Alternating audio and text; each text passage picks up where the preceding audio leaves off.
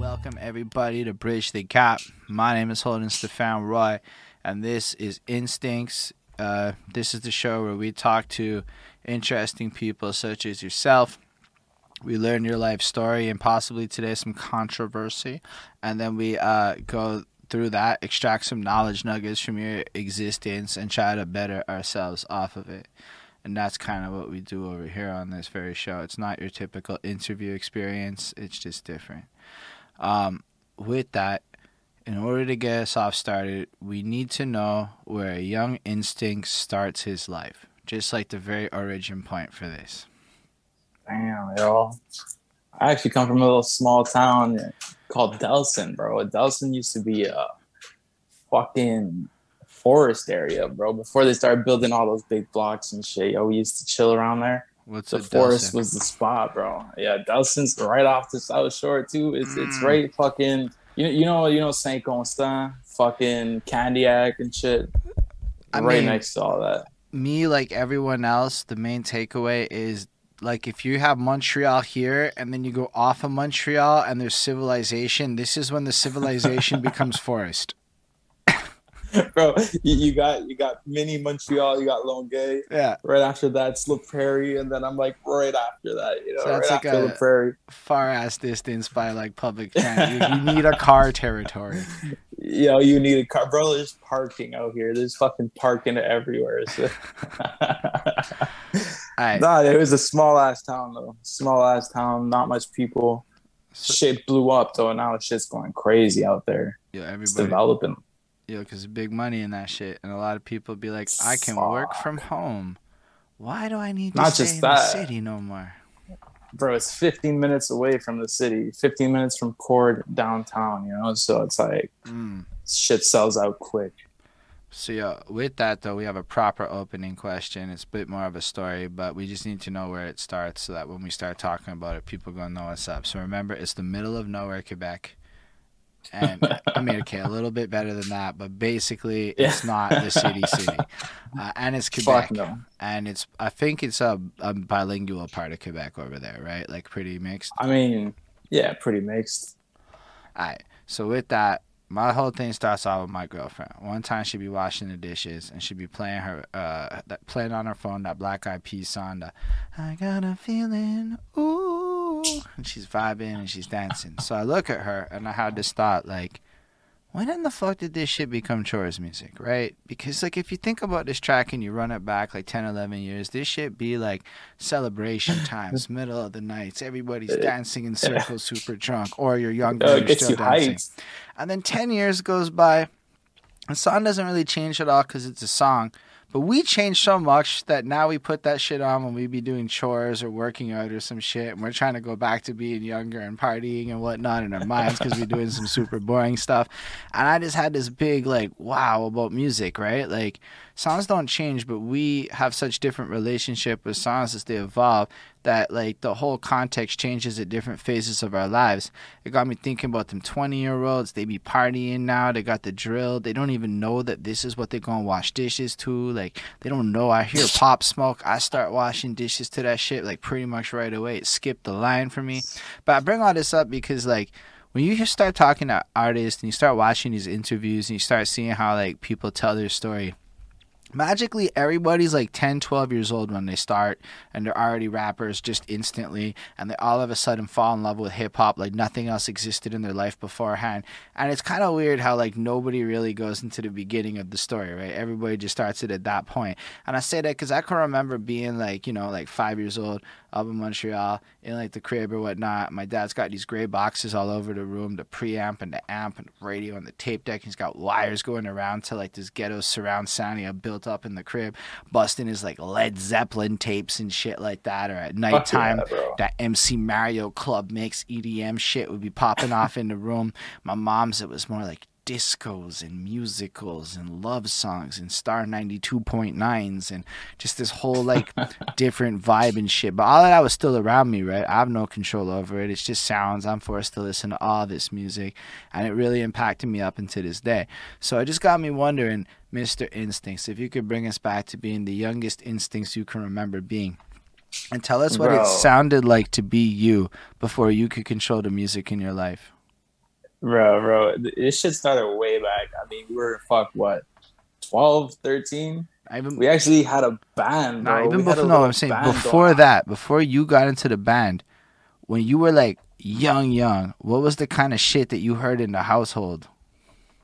Bro, when we was young, what I could remember way back when was honestly when my parents split up. That's about where I could remember. And when they split up, you know, my mom went somewhere and I lived with my dad. And my dad was a heavy rocker, fucking Led Zeppelin, you know, shit like that. Fucking AC/DC, always banging everywhere. But he kind of forced me into fucking instruments. He always tried to make me learn guitar, bro. I never was able to fucking play guitar. I was trying and I was never able to. And they had a little setup in the basement with the drum, the mic, the guitars, you know, and they're always jamming. And I was in my room fucking playing with the Sega and shit, you know. I was like, I don't want nothing to do with this shit. And So eventually you're my dad saying kind they of had a whole ass jam space in the basement in your crib. So like even if you didn't have no interest in it, you still had all that gear and shit just in the basement. Your dad would be jamming out all with the of it, homeboys, making their own. all of it. Were they like in a band themselves, making their own music? Nah. See, it was we have a big family. We were living. I think we were like 10 in the same fucking house, you know. So I got 5 brothers, and then you know 5 brothers. There's 2 with the wives. There's the kids. There's this. We were a total of 10 in the house, you know. And then one of my brother's wives was a great singer. I mean, she was fucking pretty dope. So she was always on the microphone. I had 2 other brothers always playing the guitar, and then my dad was drumming in the back, you know. And shit sounded cool, you know. It was pretty hype. I mean, I tried not to take part of it in the first couple of years, you know. I was always trying to like, yo, I don't like this kind of music, you know. I never really liked that kind of music. Way back then, I was an aspiring drug dealer, fucking gangster, pimping out girls and shit, you know. That was my vision of the future, you know. You know, when you're a fucking young little guy listening to these rappers, you know, you're like, oh, Okay, fuck when gang. did you start listening to music like yourself? Like when did Bro, you? like I say, when I was around that age is what I 12, think 13? No, even a bit before. I was maybe like 10 years old, you know, 9, 10 years old listening to fucking who was it? It was one of my favorite artists back then, I think would be I was gonna go with Eminem. It was the Eminem era. So I was listening to Eminem, Dr. Dre, fucking Snoop Dogg, Eazy-E, all those old school rappers, you know. I remember I was mixing that up with I like Red Hot Chili Peppers. I liked fucking AC/DC was one, Metallica.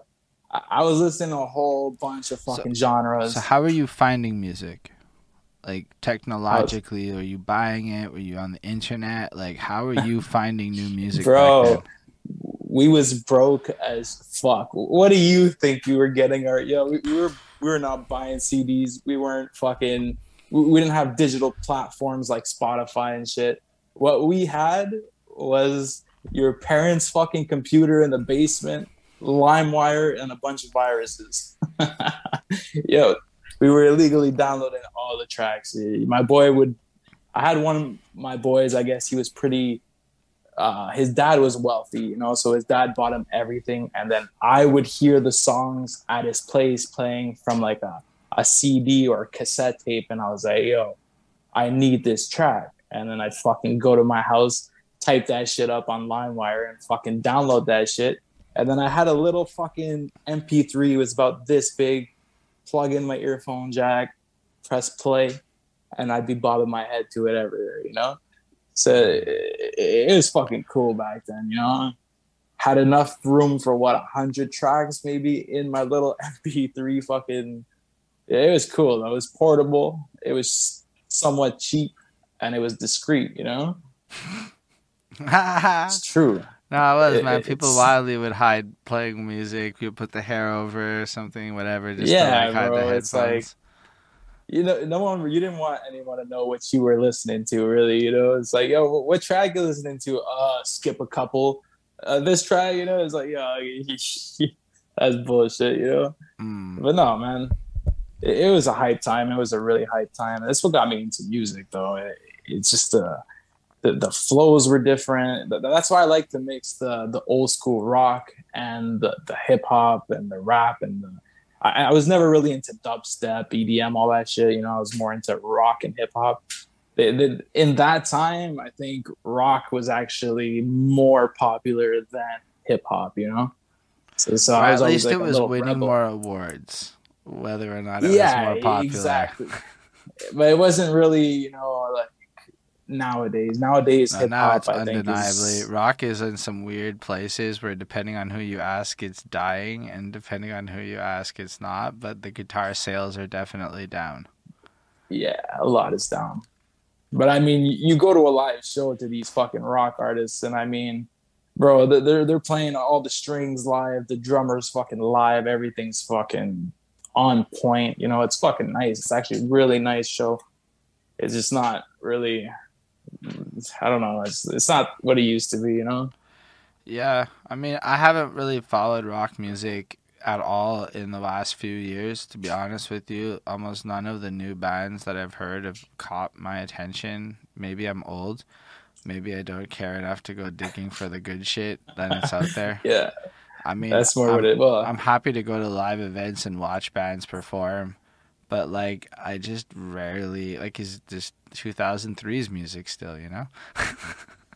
Yeah, it's just one of my boys. One of my boys is in a rock band, and it's like he's the drummer in it.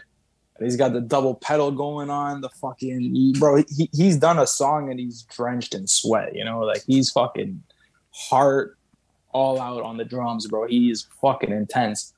But I mean, his music I do not like at all. I just like his performance. His performance is fucking nice. I love it. I really love it.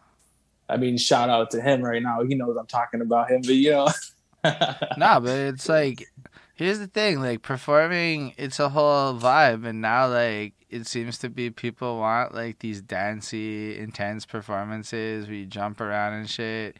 And like, I'm not saying that, like, I don't know, but even in rock music, you kind of have that high energy too. But like, I just don't know. Maybe the rock bands are bad at marketing, because like I don't hear from them. Like, I don't even hear from the Montreal ones. Well, it's because you look at, you were talking about what 92.9 or some shit before. Yeah. All these big channels all have what pop, hip hop, and fucking EDM on these channels. Right. So what's the only fucking rock channel that everybody knows? It's Shome 97.7, right? Wasn't there also 99.9 The Buzz? Or is that dead? I don't even know. That's alternative. That's very alternative. It goes from it's not. No. Shome is the only fucking rock station. Okay, bro. okay. I'm telling Shots you, fired. bro. You put 999 on, bro. I just know this because where I used to work, that's all they would put. It's fucking Shome and every single day for.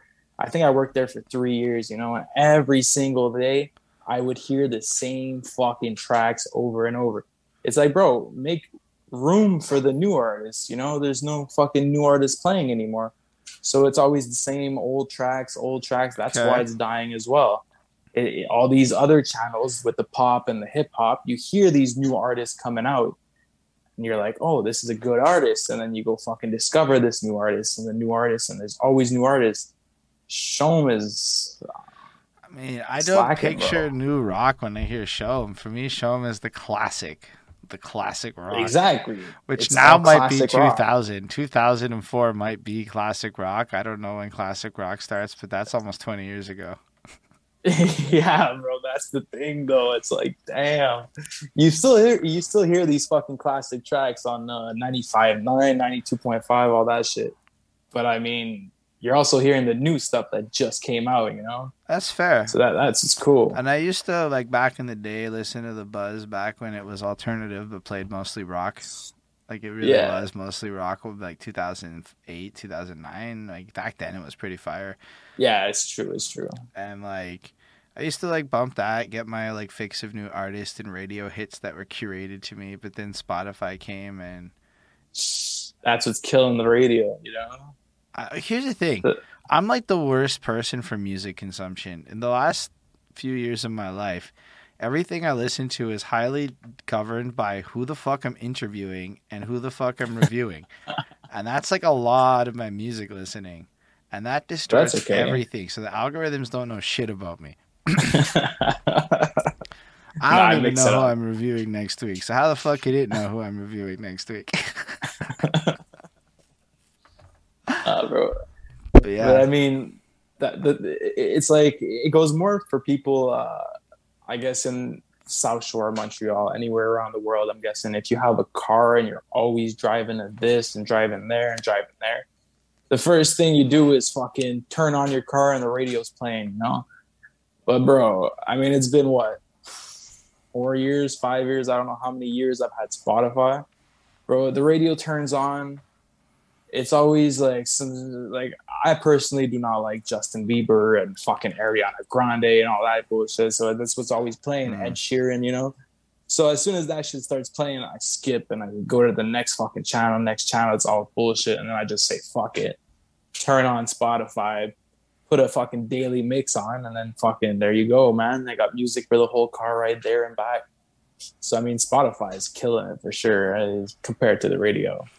Yeah, I feel like Spotify does know you instincts a lot better. But then the radio, I don't know. There's too many ads.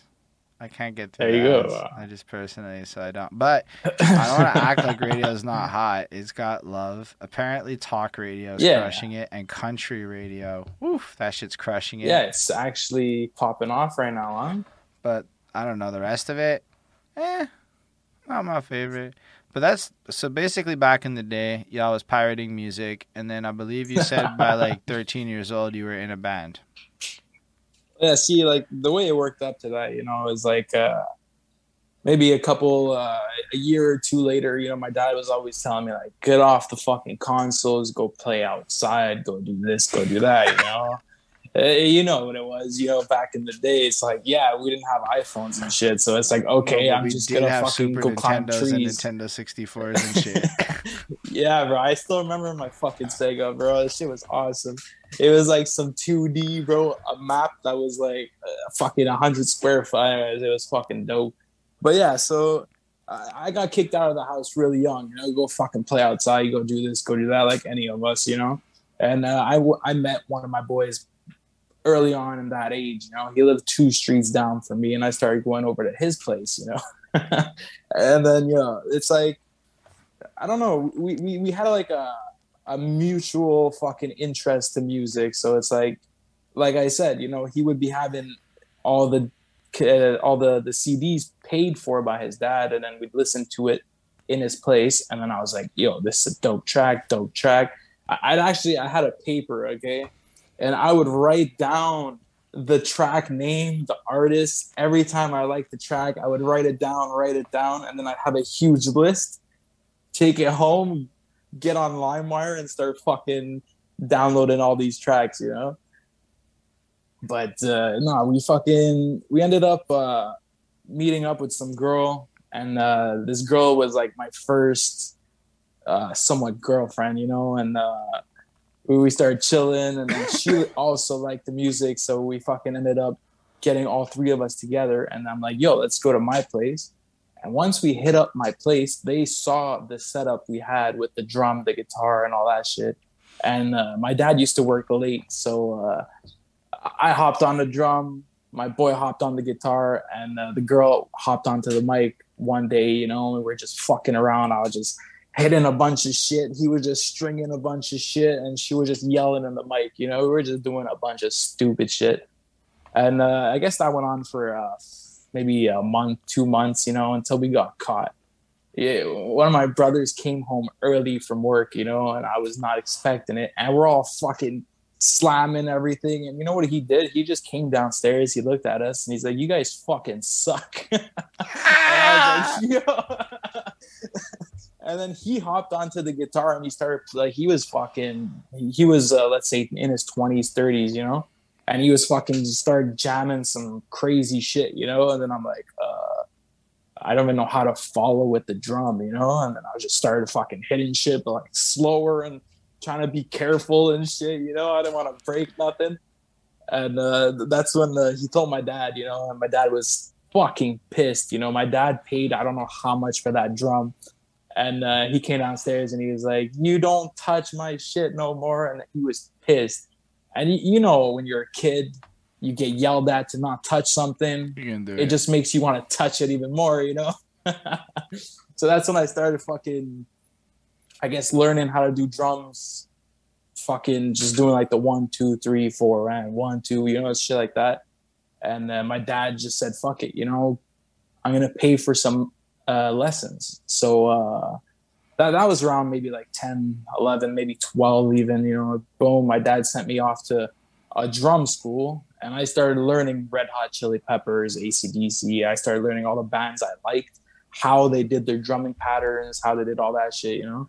And that's what got me into learning tempos, learning how to read music, learning how to, you know, follow a rhythm, follow a beat. So that really helped out. And that's when I said, fuck it. And I talked to my boy and that girl, and I'm like, yo, we got to make a band. And then we ended up, you know, just meeting up after school every other day and fucking started writing some lyrics, trying to make a song and shit, listening to all these other artists and trying to, like, not mimic, but trying to do what they do, you know?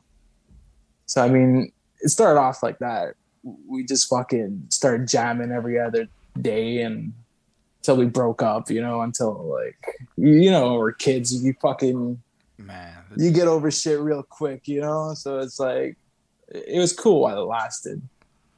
Maybe like, I don't know, it's maybe a year. We did that for a year, let's say, so you're until like we split off. 12, 13, jamming out with your peeps, learning all about songwriting and with like all the live rock side of shit. Yeah, it was until high school. Once we got into high school, it just like, we all went our separate ways, you know?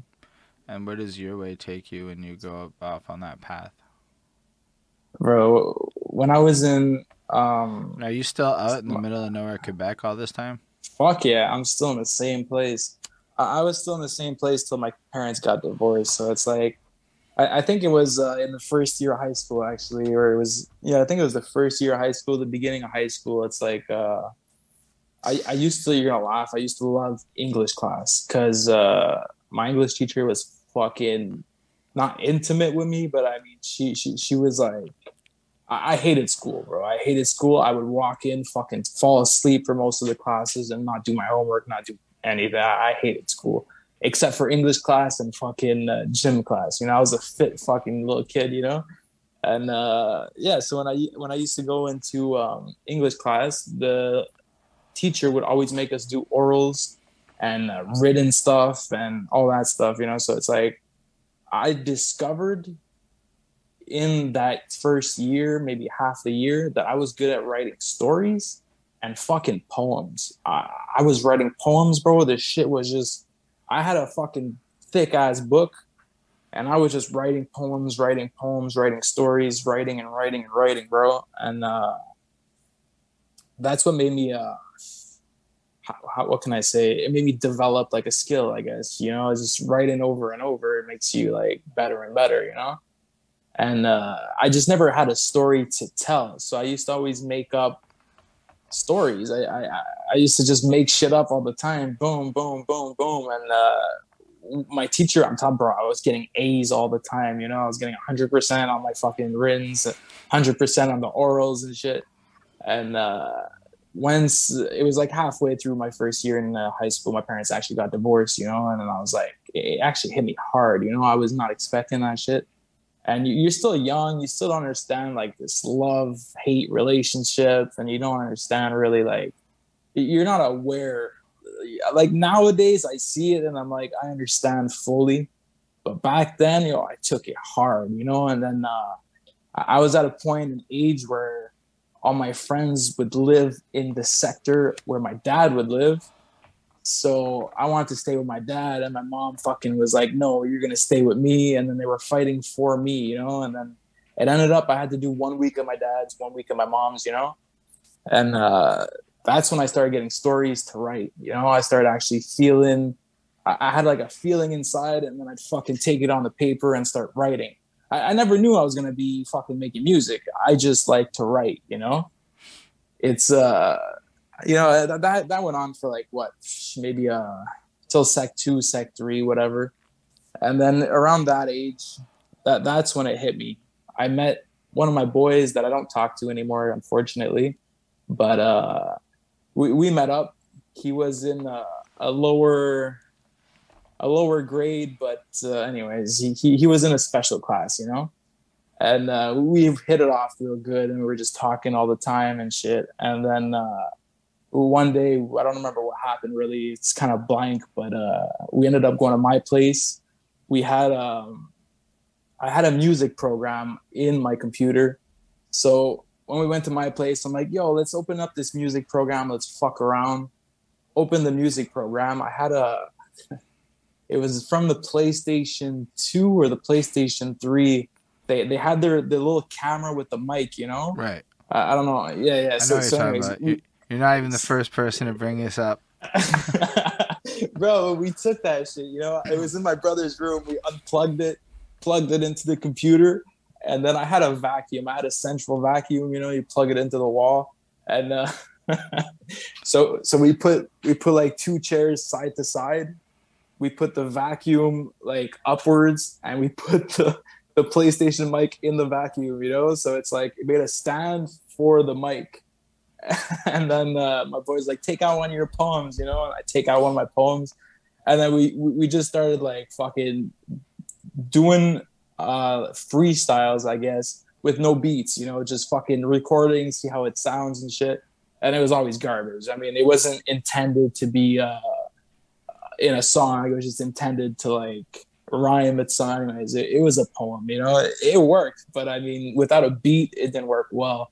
But anyways, so it's like that's when we discovered making beats, because I had the drum downstairs, we had the guitars, and one of my brothers fucking would support me in a way, and he was like, yo, I'll play you a little fucking riff and do something over it.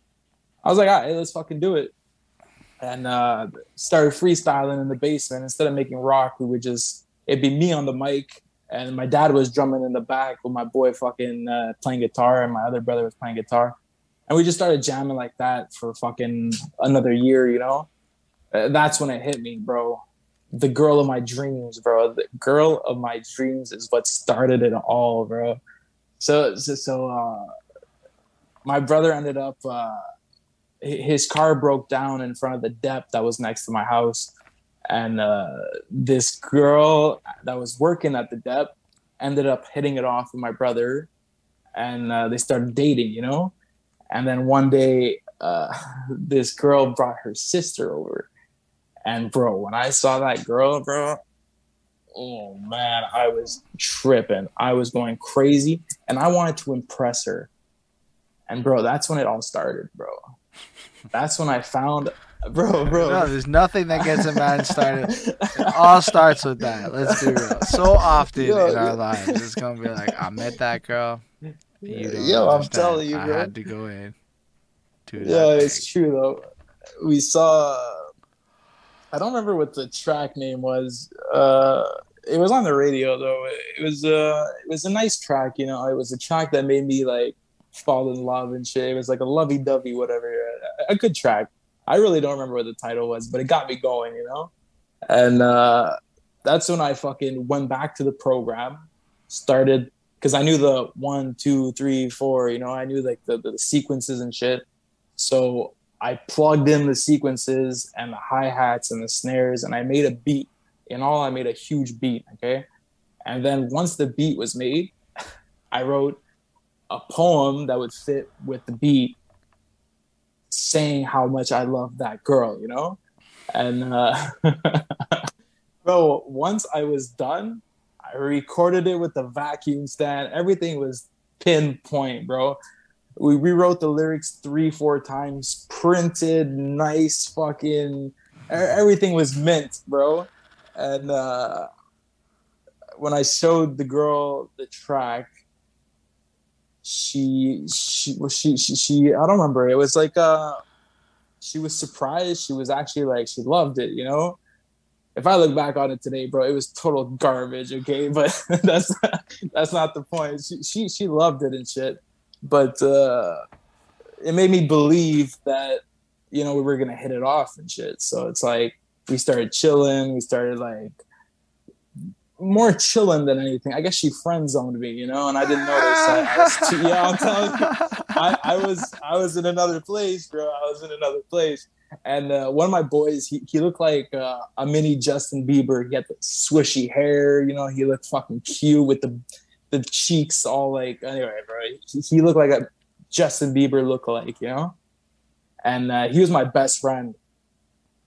And anyway, my dad was like, "Oh, we're going on a camping trip one day, and I'd like you to come." And I was like, "Hey, that's cool." So we left for 3-4 days, and when I came back, was the first time I got my heart broken, bro. Oh. When I came back, bro, my best friend was dating that girl. Oh, yo, that shit hit me hard, bro. And that's when I made my first real track. And it was about heartbreak and shit, you know. I get that's where it started, you know. It's like ever since that day where I met that girl, shit would happen in my life that I would just have to express myself, and then I didn't really have no one to talk to, you know, so I didn't really trust anyone. So I was like, you know what? Boom, what do I trust? The paper and the pen, bro, and then fucking just write that shit down. Like a diary, you know. I almost had a diary going on, and just fucking write shit down and put on a beat, start writing, and then write a whole story, a whole song.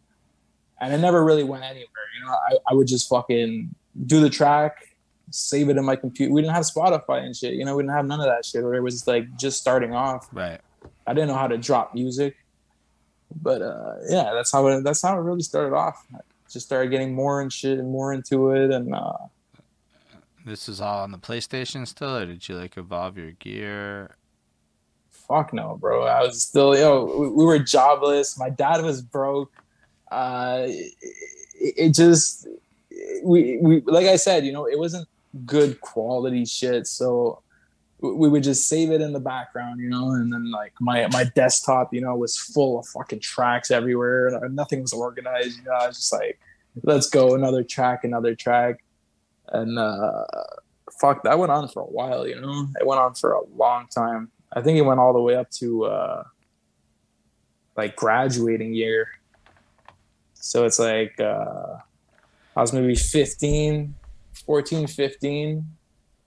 Yeah, around there, bro. And my dad was tired. Okay, he was fed up of having me in the house. I started hanging around with the bad crowd. I started fucking selling a bunch of stuff. You know, I was in another era in my life, and my dad kicked me out, but in a cool way, because he's like, you know what? I'm gonna set up the shed we had in the back. I'm gonna put flooring. I'm gonna put a bed. I'm gonna put a TV, and you're gonna fucking live there. And I was like, yo, I'm a 14-year-old fucking kid. What do you think I'm gonna say? Oh no, that sucked, bro. I had the time of my life in that shed, bro. People will be walking in the backyard, knocking at my door, like, yo, what's up? We were already like 9 in the fucking shed, no room to fucking move and shit. That was the best time of my life, I'm telling you. Yeah, I'm telling you. I mean, you started expecting it, but the best time of your life is the time when 9 dudes was packed in the shed. There was girls too, bro. Fair enough. 9 people packed in the shed. Yo, I remember, bro, we had fucking ounces of weed. We were hotboxing the shed, and then one time my dad just fucking comes knocking on my door, opens the door, the smoke's coming out, you know, and I had a crazy like zig staircase bong, you know, just on my table. And my dad looks at it, grabs it, He's like, what the fuck is this? And I'm like, it's a flower pot. And he's like, all right, puts it back on the desk and then walks out, bro. I was tripping. That's wild. Shit was dope though. So that So now we fucking so that was your had high the time school of my life. experience. That's what the South Shore is. Fuck yeah, bro. That's wild. A lot of I'm sure a lot of people in parts of Montreal have experiences like that. I did not. I was in cadets. It was just really different. Nah, you missed out on some hard drugs, bro. Absolutely. I didn't touch a hard drug till my mid-20s. And even then, I just dibbled and dabbled. Damn. Never Yeah. did. I mean, I didn't even start smoking weed till I was 18. Shit, bro. That's why my memory is so good. Yeah, probably, bro. That's why mine's so fucked. Nah, but that's wild. So your high school is that, but still, you got a crazy amount of experience just learning about production and making music, regardless to where it went with it. But were you like performing this stuff? Was the little local high school bullshits? Was you in the shed spitting your songs at the like girls in the shed? Yeah, that's more what it was. Yeah, my boy used to come, and he had the first little. It's like the not the iPhone, but the iPod. Right. The first touchscreen, you know. Right. I know what you mean. And when he first got that, he would come into the shed, bro, anytime, any day, and then he would go spit a freestyle, and then he put the camera to my face, and then I just start going at it, you know. And that's what actually got me somewhat known in my high school, you know. And people were just like, "Oh, yo, he's dope," and I got the gratification of fucking people loving the craft, you know, loving what I do, and that's what bro, it made me feel good, you know.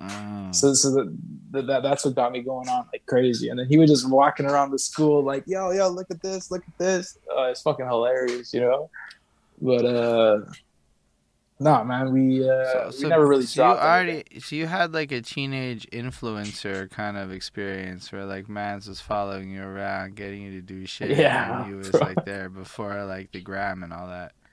Or was the Yeah, gram way around? before, bro.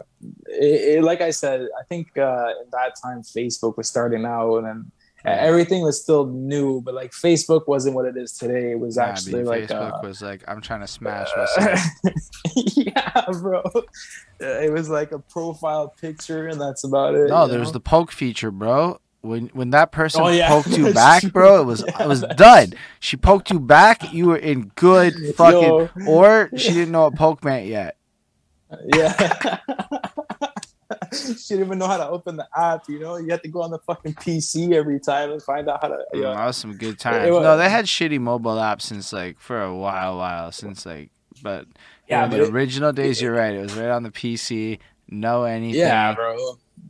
No one had internet, bro. People would get on the internet by accident with the Pocket, and bro, they'd get bills of $200 and be like, "Yo, what the fuck?" Oh well, sir, you went on the internet for about 5 pages. What the fuck? You know, back then we didn't. You have downloaded 5 one gigs. picture of a blurry boob. Oh fuck! You were done, bro. Your mom was fucking whipping you with a belt. No, that was a different time. That was like, man. Even now, like, I think people think how realized how spoiled we is with how instant this shit is. Like, I was thinking about you could like run YouTube for an hour now, and it's not that bad. Do you remember when running YouTube for an hour was like 6 gigs?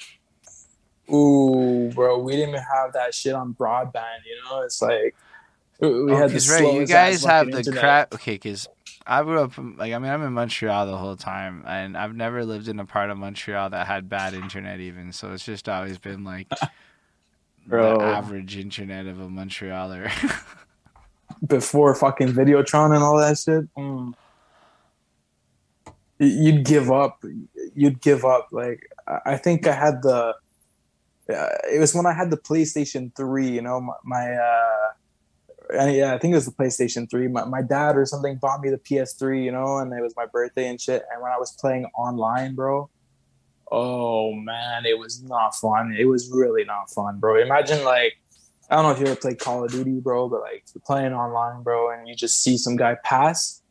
You go to aim, and next thing you know, bro, he just disappears, and you're like, what? and then he ends up behind you and he fucking slashes you with a knife and you just die, bro. Meanwhile, That your shit was character happening was just so standing much. there, like, not doing shit. He's like, Exactly. this fucking noob. That's exactly what it was. And then the fucking lobbies were going wild, bro. Oh no, it was garbage times, man. For us, it was really garbage. But I mean, nah, bro. I actually I recorded my first track with some guy that went to school. He went to school for music production, you know, and he was I forget what college there, but he was going to that college and he was making. Algonquin College? I fucking don't remember. I know it's in Montreal, but Musique Technique. I don't remember Fair. at all. I didn't really care, you know. I just met the guy and he was cool and shit. And he was the first one to record one of my tracks, and it's called "To the Boonies," you know, like because we live in the boonies in a way, so it made sense with the track, you know. No, you And, absolutely live in the boonies, for my opinion, too. There you go. That's why the whole song was like the catchphrase, you know, was "throw my hat to the haters," you know, and yeah. Anyways, it was a perspective of where I was living and shit. A perspective of because we were going to Montreal and shit all the time, but it's like we'd come back home to the boonies, you know, and then that's what we'd call it, you know. And, it was the first track I've ever recorded, and it's actually on YouTube still and shit, you know, and. That's when I started taking it serious because I started getting. Okay, what year was that you started to take it more serious and like To the Boonies drops? Do you know? Bro, I actually don't remember, bro. I don't have a good memory, like I said, but I remember. Was it like 5 years ago, 10 years ago? Yeah, exactly. It was about 5 years ago, honestly. Okay. 5 to 6 years ago. I just threw it out there and I was like, fuck it, you know, let's see what happens. Yo, did you know like Chris Chrome from back then? Because y'all would be like in this. Yeah, bro. Bro. We met in high school as well, man. Do you have high school Chris Chrome stories, knowing he's gonna edit this video, and that would be wonderful. I do not want to get into some personal shit. Nah, bro. We started hitting it off. I mean, I think I was in Sec 1 or Sec 2, you know, but it's because I got expelled from that high school. So our friendship was sweet but fucking short, you know. It's like once I got expelled, bro, I started getting into some bad shit, you know. Right. It's like I try to keep away from that part of my life. I try to push it away because it fucked me over real bad. I understand. I just, you know, if I can get the good dirt on Chris Chrome, the embarrassing tales, this is the gold mine that, believe it or not, this one audience cares about. Bro, I mean, I met Chrome. So we were hanging out with some girl back in high school, and this girl, she was not fine. She was, I mean, she was the girl. Okay, she was the girl that I would talk to go talk to one of her friends, you know. And her mom was a psycho, bro, and she was crazy and shit. But her daughter, she didn't care, you know. She'd always be like, "Yo, come over anyways," and that'd be our little chill spot, you know. So it's like, I guess that's what made her our friend, honestly. But yeah, so that Chris Chrome knew her too, you know, and it's because of her that I know Chris Chrome. It's shout out the friend with the crazy mom. Yeah, bro. I don't want to name names, bro. Obvious. I don't want you to name names either at this point. You can tell me off, Cap. But yeah, bro. So it's like. I mean, I don't really have embarrassing stories because I mean, did. The one time I tried this, the guy was like, "Yeah, Chris Chrome stole my girl," and I'm like, "Are you fucking kidding me? That went the opposite of what." Yeah, bro, that's nothing. No, man. I mean, I don't want to put him down and shit neither. So I mean, I don't really have. Nah, you can't. I don't. He was. he wasn't what he was today, but I guess I wasn't either, you know. So it's like Yeah, no, I don't want to I put Chris was, down. Everyone was a teenager. yeah, exactly, bro. But I was hanging like we were friends, but I was like I said, I was hanging around the bad crowd, you know. So it's like Mm, my brother, what he told me is I was the coolest loser. that's amazing. So it's like, yeah, bro. So we were always bad kids, but nah. Anyways, No, I that's don't really fair. have nothing.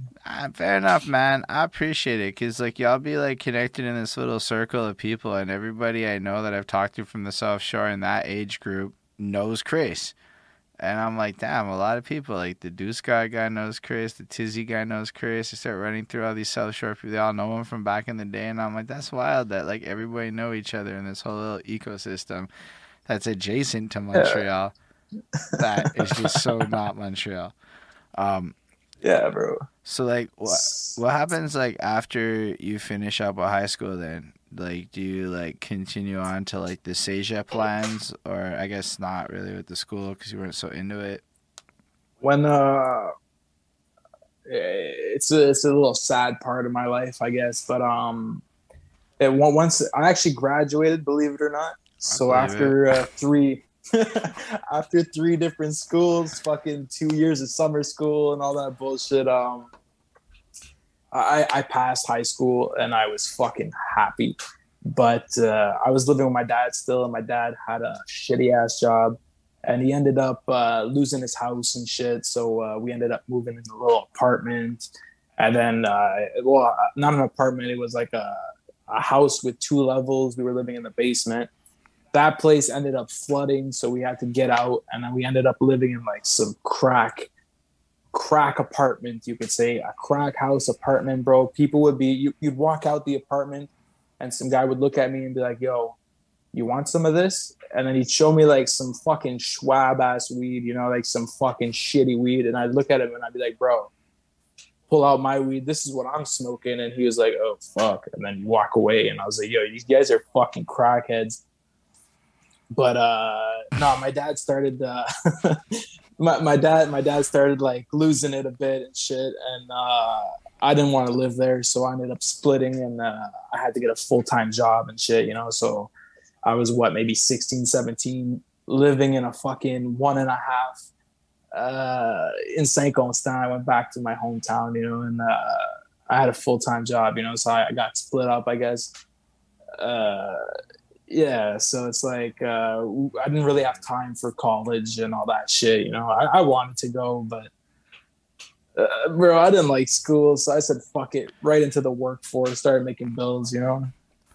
And then what about music at that point?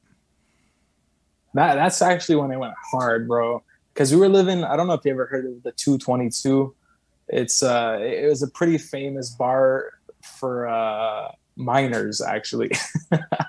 So it's like this bar was legit on the other side of the road from where I lived. And bro, we used to go there every fucking other night, you know? So it's like, boom, I get my paycheck, blow it all on fucking alcohol and fucking drugs and shit, you know? And my boys used to always come through. We'd always fucking be chilling in the apartment. And that's where I built my first studio. So I had bought gyps and shit, made a box with the fucking plexiglass, and then right next to it was my desk with the computer and shit. And that's when I went hard, you know. I was making my beats A to Z, boom, recording all my fucking lyrics A to Z. And I was living under another name, which is why my history of Instincts is short, because it was a new What was your old branding. name? And it was a Big Red Man. Big Because Red Man. yeah, bro. I used to chill in the sun. This is where the name comes from, you know. I used to chill in the sun, and I got white ass skin, so boom, I just get red, you know. And I was always like the stockiest kid in my group, so I was the big red, and I'm a man, you know. So it's like that's where it came from, you know. It's like we dropped a shit ton of music on that name, but bad publicity and shit had me The name wasn't good. I could see how this name is not going to work in the climate of when you started. Yeah, exactly. It was just an old. It's because I used to do a tag, and it was BRM, and I used to always do it everywhere in the school and shit. So that's why I stuck with the name. But it was maybe like 2 or 3 years ago. I started looking at music in a more company-wise, more of a branding, more of a like.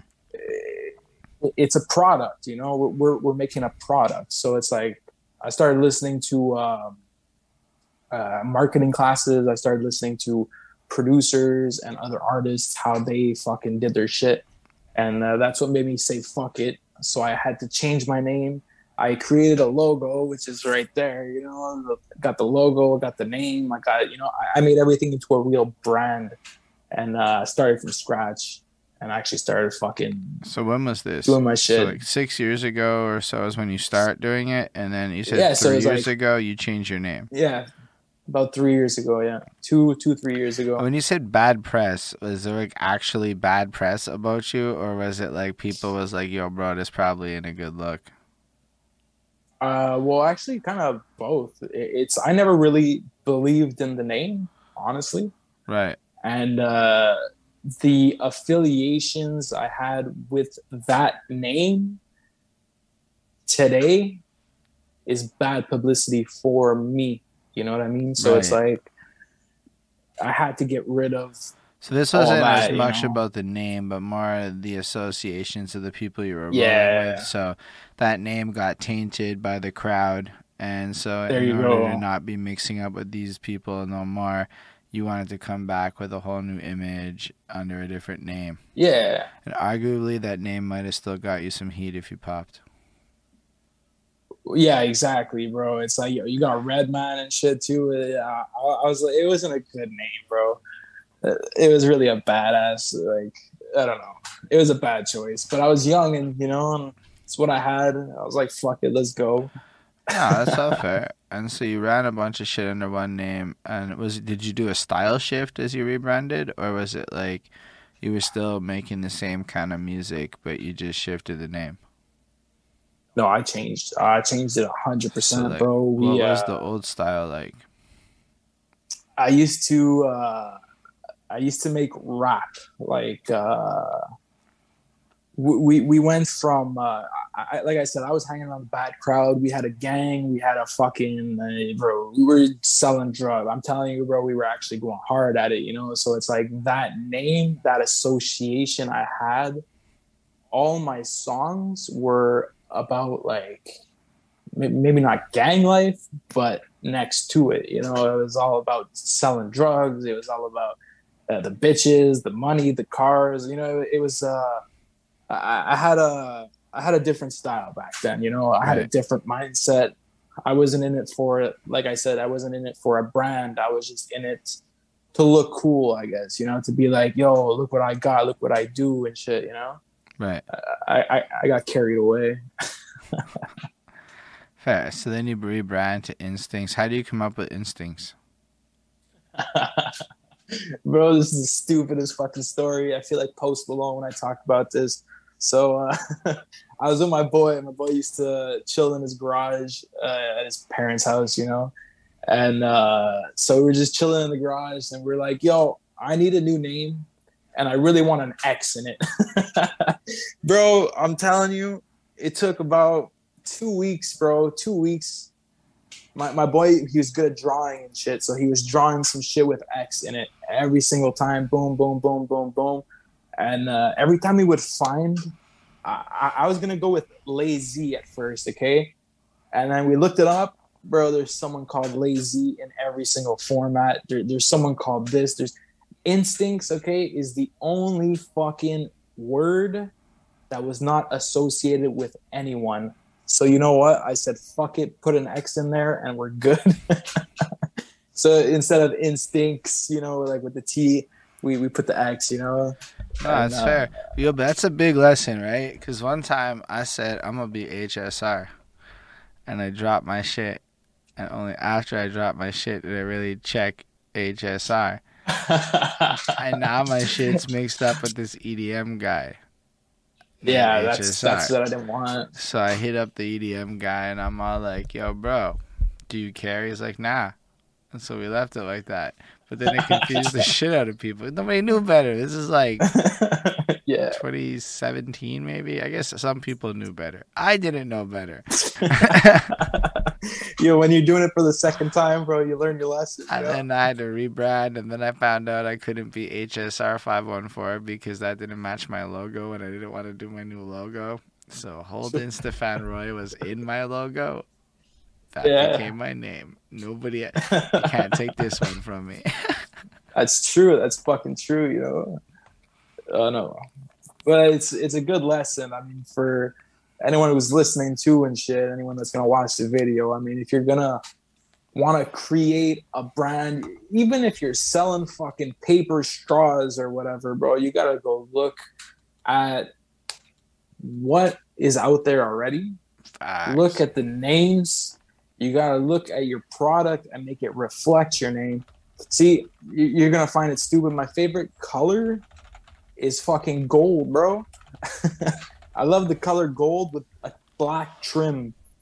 So that's why I did my logo. My logo's, I tried to get as close as possible to the gold and the black background, So it's like, it's my favorite colors, bro. If I could get a car with fucking gold rims, black car, bro, forget about it. I'm buying that shit today, Understood. So it's like, that's what I do all the, like, I wear Timbs all the time, they're like kind of gold, Got the Timbs and the black shirt, bro. I don't know. It's my favorite stuff, So it's like, it really relates to me. And you really got to find your fucking name and make sure you stand out to everybody else, bro. You go look it up online, bro. Just write Instincts with the X on Google, bro. I'm the first thing to pop up on Spotify, any fucking platform. I'm always the first to pop up. So that's really good, It is. You're supposed to have that kind of appeal. Like Chris Chrome is the only Chris Chrome that I know. There you go, bro. He has Chris Chrome 93, which is easy to remember for the socials, Yeah. Because sometimes if your name too long for the socials, you do need to be. So on socials, I'm HSR 514 everywhere. So you can find that. Exactly. And but yeah. Otherwise, so you become Instincts, and then what are some of the transitions that are going on at this point? Do you start performing? Are you like moving into? Are you even performing beforehand, like in all of this run? We weren't performing at shows. We were performing in a group, I guess. Like we were going to that bar, let's say, and I had a select few fans, I guess, people that would support me unconditionally. And I would legit, we would put one of the songs on at the bar and then just start singing, like mumbling a bit. And then people start like singing as well. And then I just like end up getting up, and then fucking singing the whole fucking song and everybody would fucking jump in, So it was like, never really performed until well, that's not true. I actually, we were doing that, a lot until I actually got the courage to perform. And I found it's like a place, an agency, I guess. It's called My Afton. I don't know if you've ever heard of that. Anyways, it's a little thing. So it's basically someone rents out a bar and brings in so many artists, and then the more tickets you sell, the higher placement you get. And so anyways, it's just a show with a bunch of artists, And I was like, I was actually affiliated with them, and I was doing a bunch of shows with them, and it was very fun. It was my first couple experiences of me actually doing a show, and these places. This is a whole ass website shit where it's in the South Shore, or like. No, it's Montreal. It's actually in Montreal, but what's it called? It's My Afton. And my Afton is AFTON.com. And so they just like throw shows, and then if you sold enough tickets, they would be happy with you and give you more love. Yeah, bro. I'm telling you. It's like the first time I went and did something for them, if I'm not mistaken, there was about maybe 20 to 30 people on the stage, you know, like on the floor fan wise. And I was like, yo, that's actually dope. It wasn't that much, but to me, for my first show, it was a lot. So, did my performance, everything went well. And when they booked a second show, the stage was a lot bigger.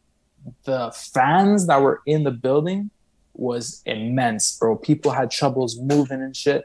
And I brought maybe like 10, 15 people myself to that show. So the 10, 15 people I brought, I couldn't even see in the crowd. There was so much people, you know.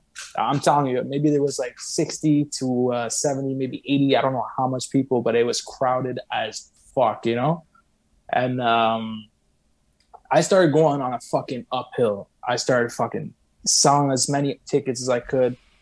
People were chanting my lyrics, jumping in the crowd. And then I met up with Makeway's own Buds, bro, Anu Buds. Yeah. And we started hitting it off, you know. And then I was like, yo, I like your fucking production skills, and I will be coming to you for everything I need. And then he got me an entryway to open up for Dax.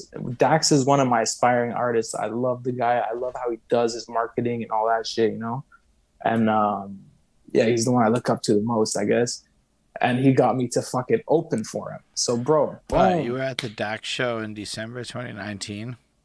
Yeah, bro. I opened up for him. I think you said you were there too. I was there. I'm like trying to remember. I feel like we did have this chat as I was remembering it. Yeah, we like, did. We did. Because I'm like, I was fucking in the audience of that show watching it because I wanted to see Montreal people. You were, no offense, not one of the Montreal people at that time. I believe I was seeking out King Misery and them were performing. So I was like, I should go check this. And I remember the emo kid. Yeah, exactly. I came up after him. That kid was one of my favorites, to be real. That kid came with but that. He wasn't. He did not. He wasn't. Made no sense at all at that show. None the least. Exactly. But I liked it. Wasn't a show for him. But I liked it. Good, bro. So good. Yeah. He's doing real well. He's getting numbers. He's doing his shit.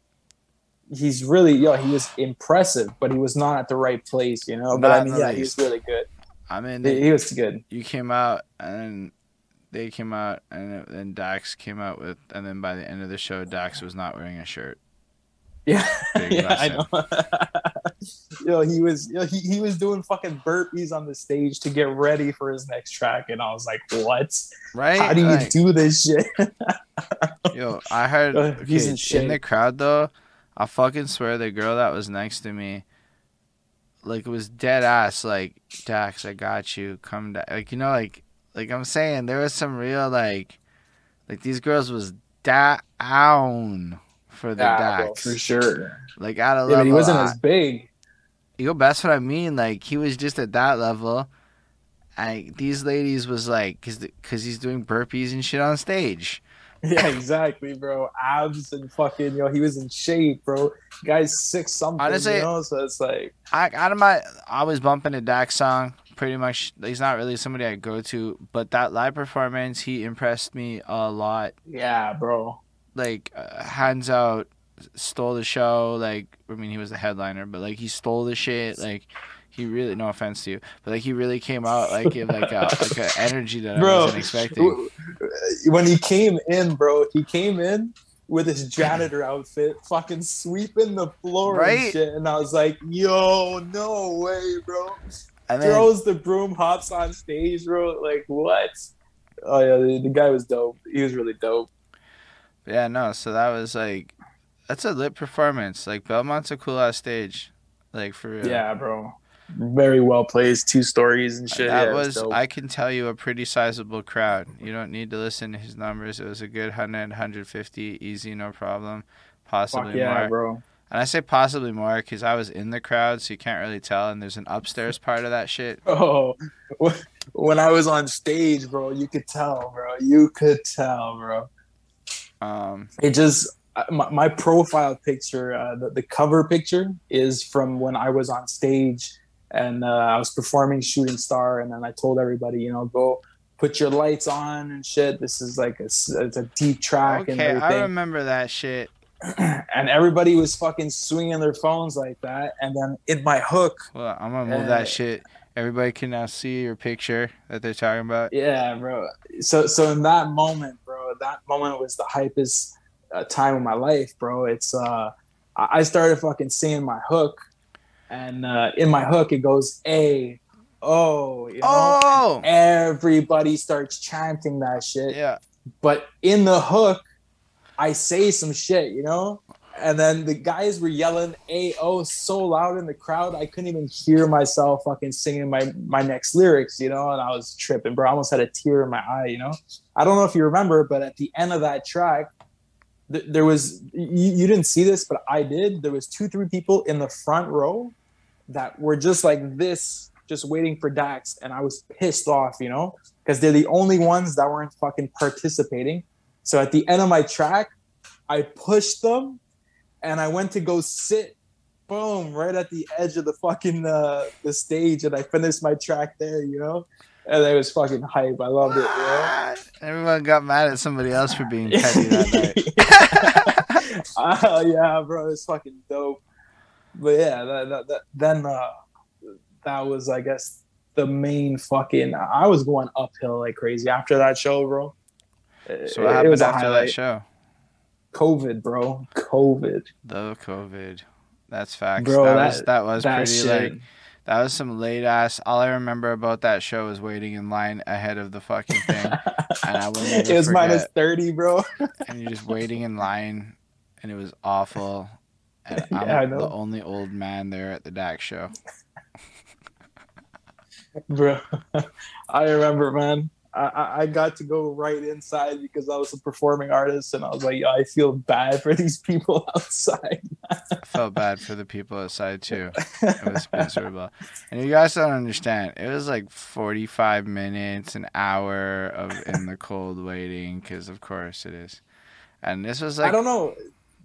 Did you see me? Because, bro, I shot a video with Buds in front of that lineup going like, who ready for Dax? Bro, I was right in the front, bro. Right in the front of this motherfucking lineup. No, I wasn't in the front of the lineup. By the time I got to the front of the lineup is when CY showed up in the limo. That's when... see, no, I was already inside. Because that's when I got to the front. But, like, I was in the middle and the back, kind of like where people smoke weed at Belmont in that little nook. That's about where I was in the line. And it took fucking forever. And I got inside finally. And then I saw the show. And it was pretty dope. But that was a dope show. I know for a fact that while I'm going to go to a lot of people's concerts in the summer this year, I'm not doing that shit as much in the winter. No, bro, I'm telling you, bro. I was just outside shooting videos going like, bro, it's too cold, man. Let's go inside, bro. It was too much. I mean, it's good to shoot those videos and to have that level of promo. Like 514 Online Mix was there covering that shit, and like other people was there. Yeah. So it's like really good, but standing in line sucks ass. Yeah, for sure, bro. So, but yeah, we didn't even know each other, bro. I never would have thought. I didn't know. And a lot of the people there, I really just went for, there was like, I think 2 names on the lineup. Oh, and Jay Schreier I knew. Or I knew of Jay Schreier. Yeah, Jay Schreier was there, yeah. He'd be doing some things still. But so I came for those 2 names, and it was a great show. I did remember it. And Dax impressed me, so that's fair. COVID kicks in, though. And what happens to you after the vid kicks in? Bro, I was in a dark place, man. When COVID hit, because I was loving these shows, bro. I started getting like a fever for them, bro. I was craving them. I loved interacting with the crowd, bro. Just going like this, bro. Everyone starts going like this, you know, and you're like, fuck yeah, you get more into the track and shit. Once COVID hit, bro, studios closed down, bars closed down. Everybody knows everything fucking shut out. Facts. And honestly, bro, it shit knocked me to my feet, bro. It knocked me to my knees. I mean, I was in a place, bro, I'm telling you, I didn't know what to think anymore. I actually gave up for a whole year straight of doing nothing. I said, fuck, what am I supposed to do? And then, not to get too much into the vaccination and all that bullshit, but Like it got me into a place where I was like not sure what to think of. Like, do I trust my own fucking government? Do I trust what's going on? And I had so many questions in my head. So many. I couldn't handle the music anymore because I was just gonna go into like conspiracy rap, you know. So I said, "Fuck it," pushed everything to the side, and yeah, it knocked me really fucking deep into close to depression. Actually, bro, I was actually pretty sad. I was actually pretty fucking depressed, to be honest. And I couldn't make music anymore. I had ideas in my head, and I'd write them down and shit. And I discovered autotune, bro. And you're gonna laugh. And I started almost making music like that guy, you know, that we were just talking about. That wasn't supposed to be in that show. And I don't have the voice for it. I don't have I don't have that. I can't make that kind of music. And I still tried, and it kind of made me like derail into trying to figure out who I was. And yeah, it took about 2 years to figure out that COVID was actually going to end someday. And then I had to get back into the fucking music. So yeah, a big waste of a year and almost 2 years to doing nothing, bro. COVID actually knocked me down. So now I'm trying to get back up.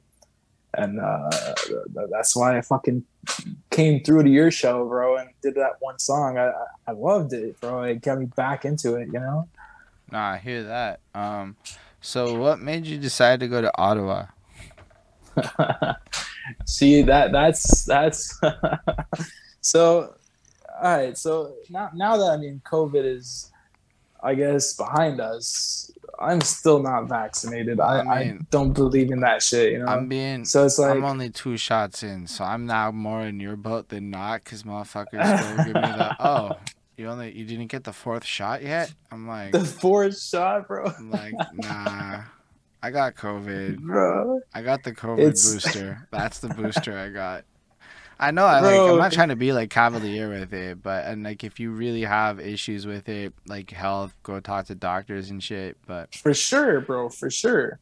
Yeah, it stays a choice, bro. But the way COVID be now is not the way COVID was then. We didn't know what it was, so yeah, I agree 100%. But it's just the way that they handled it. It's just like, yo, we're gonna rush, we're gonna get a vaccine made, and we're just going to give it to the population. We're going to test about 10,000 people. It works. Perfect. Let's go. But how would you know it works if these people never had COVID? They didn't have... Anyways, so it's like their testing phases weren't... Anyway, I don't get in conspiracy shit, but I mean, I don't know about the way I look at that shit is there's a shit ton of information out there that will say literally anything at this point. But here's the thing. Yeah. I might read some stat game pretty good, but I'm literally not a doctor, nor do I understand the realms of medical research. I do find claims like 50,000 people agree on something to be a really tiny amount of people in the big picture, so sometimes people gotta wildly hold off on the memes they share because it doesn't say what they think it says. Like I seen one where it was like 50,000 medical or 50,000 nurses say this, so would you ignore it? So what I did is I googled how many nurses there were, and that shit was so big that it's like 0 point something or like 2 or 5%. It was like some shitty small number where I would never let that many people govern my life. So no, that number is not meaningful to me. However, the actual way the government of Quebec handled shit was crazy. They made a whole ass lockdown on New Year's Eve and just said fuck y'all and your plans. The second year. Yeah, I know, bro. That was some weird shit. That's why I was getting mad, bro. But no, the whole convoy thing actually, once it sparked up, I was supporting that shit 100% because they shared the same beliefs as me. Like on which beliefs did y'all share? There you go. So it's like, think of it like this. This is what's going on in my head. Okay, so right now I want to go to Mexico, right? I got to take a plane. Government says no, you can't because you don't have your 2 doses of COVID, right? So if you're following the science, like they say, and you're following all that bullshit, right now the new variant of COVID has nothing to do with those 2 doses. So those 2 doses were for the first 2 COVID variants that don't exist anymore. So why would I need to protect myself for something that doesn't exist anymore? Why are you saying I can't go over the border because I don't have a vaccine to a fucking influenza that don't exist anymore? Where the fuck is the logic in all this, you know? So that's what made me like dig deeper and try to find out. I had a bunch of questions, and like you say though, it's the internet. The internet, you search anything, you're gonna find what you're looking for. Okay, like to be fair, like I might not personally be on that side of the fence with it, but I'm also not on the other side. Like what you said there is a really rational, logical conclusion to come to based on if you Googled shit. There you go. So it's like it just doesn't make sense. Anyways, it didn't make sense to my head. And after 2 years of lockdowns, after 2 years of fucking forced to wear masks, 2 years of all that crazy nonsense, bro. First of all, it was an outing, a fucking outing we could go to and have fun, bro. I saw it like that. And secondly, bro, I told myself the more numbers there are in a convoy, in a fucking protest. I've never went to a protest in my life except for that one. So when I saw it happening, I agreed with that shit 100%. And I wanted to go see what was going on because you look at what the media is telling you. The fucking news channels will show you there's 5 people. They're fucking waving swastika flags. They're a bunch of fucking racists and all that bullshit. The radio's gonna pump out fucking a bunch of lies as well. So, you know, I hate that shit. Like, just because you might not think he's like whatever, because you know people watching might have opinions at this point on this topic. But yeah, for sure. Canadian media is state funded, meaning like Justin Trudeau or Legault, depending on which part you're in, they actually do have sway over the narrative of media.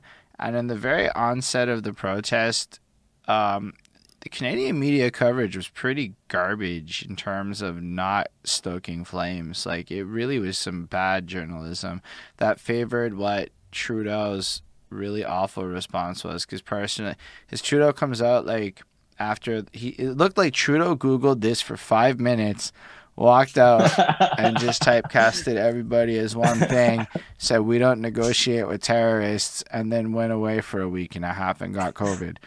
I believe they got COVID in that period.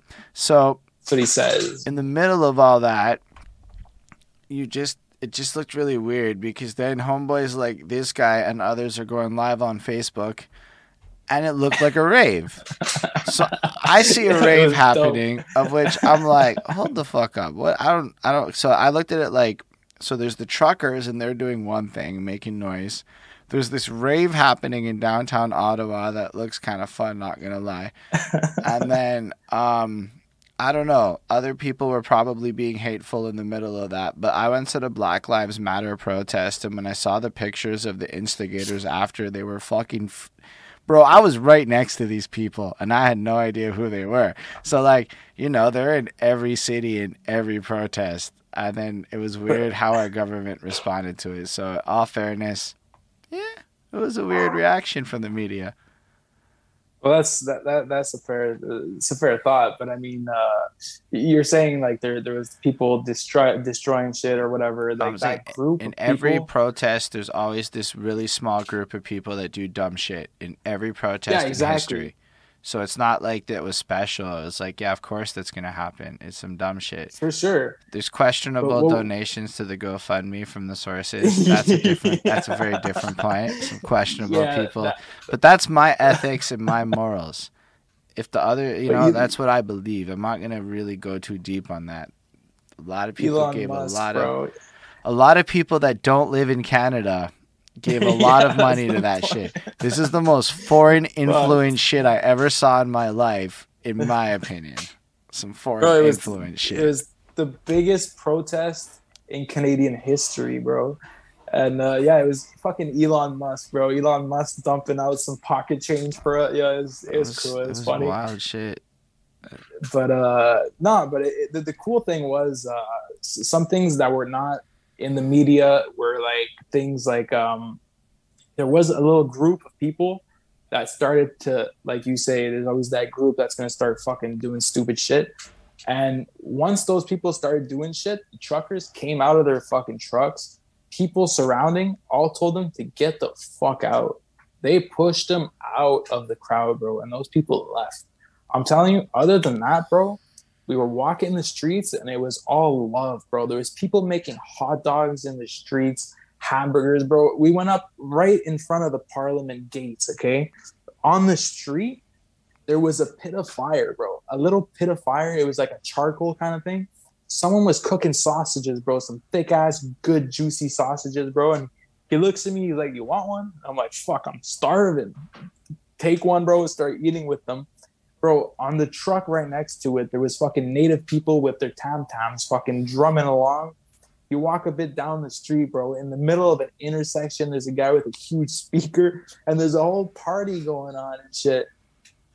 But what was more meaningful is the stories behind all of these truckers, all of the people that were actually going, you know? They made a lot of people were making signs and shit, you know? So it's like I took the time to read them. And it's actually fucked up because you're going to look at the statistics of COVID. Oh, there's this much people that died from it. There's this much that are sick, all that. Okay, fine. That's okay.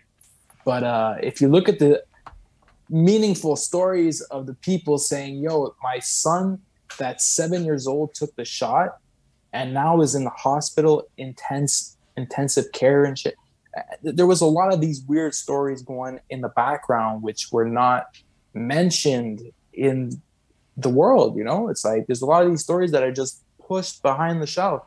So it's like, makes you question even more. And then I was going up to all these truckers and going to talk to them and shit. And they were showing like, they had a bunch of these like letters and pictures kids drew for them. And, you know, it's one thing watching the media, hearing about it, but there was another thing living it and actually going to support, actually walking the streets and see what was going on.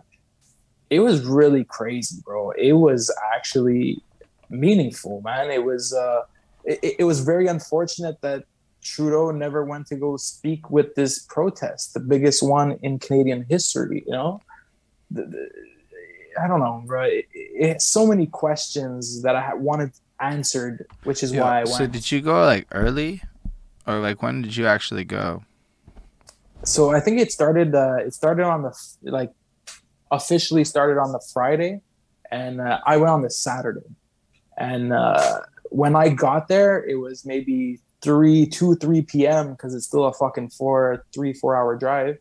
And when we got there, bro, finding parking was a hassle. We finally find a parking, and then, bro, as soon as I started walking towards it, holy shit, there was a lot of people, bro. It was, I didn't even know where to look. I didn't know where to film. The streets were filled, and it wasn't just that one street. All the little parallel streets, fucking 1 kilometer, 2 kilometers down, were full of people too. But I mean, I guess people just went, showed their love, and they left, you know? So that's cool, too. I mean, I saw that for, like, because that was the thing, is, like, that first weekend was, like, a different degree than Monday, when all those people that went for Montreal were back at work. Yeah, for sure, bro. Like, people had to go, you know? It's like, protest is not supposed to last fucking a week long, you know? Just, like, that's for sure. But, I mean, the truckers, bro, they stood their ground for a long time, bro. It was actually pretty intense. They were fucking sleeping in their trucks. You know, they have their own fucking portable house, I guess. I mean, a lot of them do. I don't know. Sometimes protests are supposed to, protests are supposed to go till change happens. Arguably, I find it kind of weird how all of that handled and how different segments, like, I don't know. There's so many mixed, like I never had a chance to really think about that shit because the Ukraine situation directly impacted my life via my day job. So I immediately fucking forgot about the truckers and couldn't give a shit as of like end of February. That's kind of what happened. Yeah. And then it got deaded at some point with some Emergency Act crap where I don't. Yeah. I just stopped paying attention a bit. So I know it ended. I know that nothing terrible seemed to happen. And from what I can tell, almost immediately after, nobody cared about vaccines, but that was going to happen anyway. That's the funny part. Yeah, for sure. Either way, the vaccination passports were being threatened because of boosters. So what happened is the Omicron, I think it was, came last December, and that shit everybody got. And nobody died really. Like, yes, but like not really. In fact, what happened was people like my boss and whatnot was getting it and being like, it's not that bad. And that's all I was hearing. Everybody I knew got COVID in this round and it was fine. But what this did was it gave everybody untracked boosters because simultaneously they're like, don't go get tested if you're a young person. Just assume you have it. Yeah. So now all the data's fucked. So nobody knows anything. Yeah. Now, what's the point of this vaccination passport? And it like really derailed shit where I don't know what would have happened with or without the truckers, but I can say 100% some of these balls were in motion prior to that protest, at least in Quebec, because... Yeah, in Quebec. But I'm telling you, like, my opinion says that these truckers, they gave a lot of pressure to the governments to... Facts. Let loose a bit, you know. I definitely think they got the Conservative Party leader changed, which is yeah, bro. Conservatives were like, "Oh yes, we support the truckers and shit," and then like "Yo, the fucking guy does the interview and name drops Homeboy, and like the next day they like I can't even remember his name. O'Toole. It's O'Toole. Pat King made that announcement. Yeah, he was the leader of one of the leaders. And yeah, just move O'Toole and get someone else. You know, they did it right away, bro. It's like, fucking jokes. Say word. I mean, say what you want about like whatever about these protests, but a political party of Canada literally responded immediately after that guy dropped a YouTube that arguably didn't have enough views to justify doing that. It's pretty wild. That's what makes you question: did the convoy actually have pressure against all these mandates or not? It's like you don't know because you're not wearing a fucking suit and tie next to the fucking government. You don't know shit all. Like it could have been any number of things. It could have been like they hate because he didn't do well in the last election either. Yeah, exactly. But like the timing makes it. I'm only bringing it up because like the timing. It's so wild, right? Like this protest happens and a lot of shit happens immediately after. And there's definitely people right now that will wildly be saying how the Quebec vaccine passports are deaded because of these truckers. And I'm like, I don't know if that's 100% true. I don't know. But it went down and then it ended. And then frankly, this is the first conversation I've even had about it in like 2-3 months. Well, this shit's dead, you know? So it's like anything though, anything really. Who talks about let's say the last big protest of the Black Lives Matter? It's like it was a thing and then it just gets swept under the rug and then it's like something else is gonna happen and then boom, it happens. People just are meant to forget, bro. I guess it's human behavior to just forget about stuff and like what's happening now, what's like the now. Everyone wants to know what's going on now. So like the fact that now all the mandates are dropped, who gives a shit about the truckers? Who gives a shit about you know what I mean? It's like people are you able to like travel without passports? Like I don't know about that. Like not yet. So so that's my thing. Is the main mandate that really like they went at is still there. Ultimately, no, because they're the trucker. So the truckers can pass by without a passport now. Or a vaccine passport? It's just the flights right now. So that's the last thing. You can go across land borders and in theory drive into Canada and be like Gucci if you're... Because I'm just actually curious because I have a couple of American homeboys who is like, you know, I want to come to Canada, bro, but that Trudeau guy, he be like not letting me into your country right now. Nah, bro. It's questionable right now because it's basically... Let's say I'm going to cross the border. And they don't ask. Are you vaccinated? Do you have? They don't ask. So you could just cross the border. The problem is if they do ask. If they do ask, well, then you have to say no, and then they're gonna be like, "Well, sir, you can't cross the border." So it's like, So this is like when you're trying to get undeclared shit, like when you buy a bunch of shit in the States and you pretend like half that shit's your luggage so that you only spent like a smaller chunk of it. And whenever you go to the stores, you get all that shit and you're just praying that it goes good. Pretty much right now it's still that, but they're working on it right now. They're working on that last step, but it's because if you read the fine print of the mandates and all that shit, technically it's we don't have to wear masks until the next wave. So now we have no masks. I hope you kept except your masks for on the bus, close. Yeah, public transport and So shit, which is actually reasonable. Yeah, I'm not mad at it. I don't like it, but like it was the store that was fucking me up because I got glasses, so I'd like walk into the store. I'm blind for the next 90 seconds.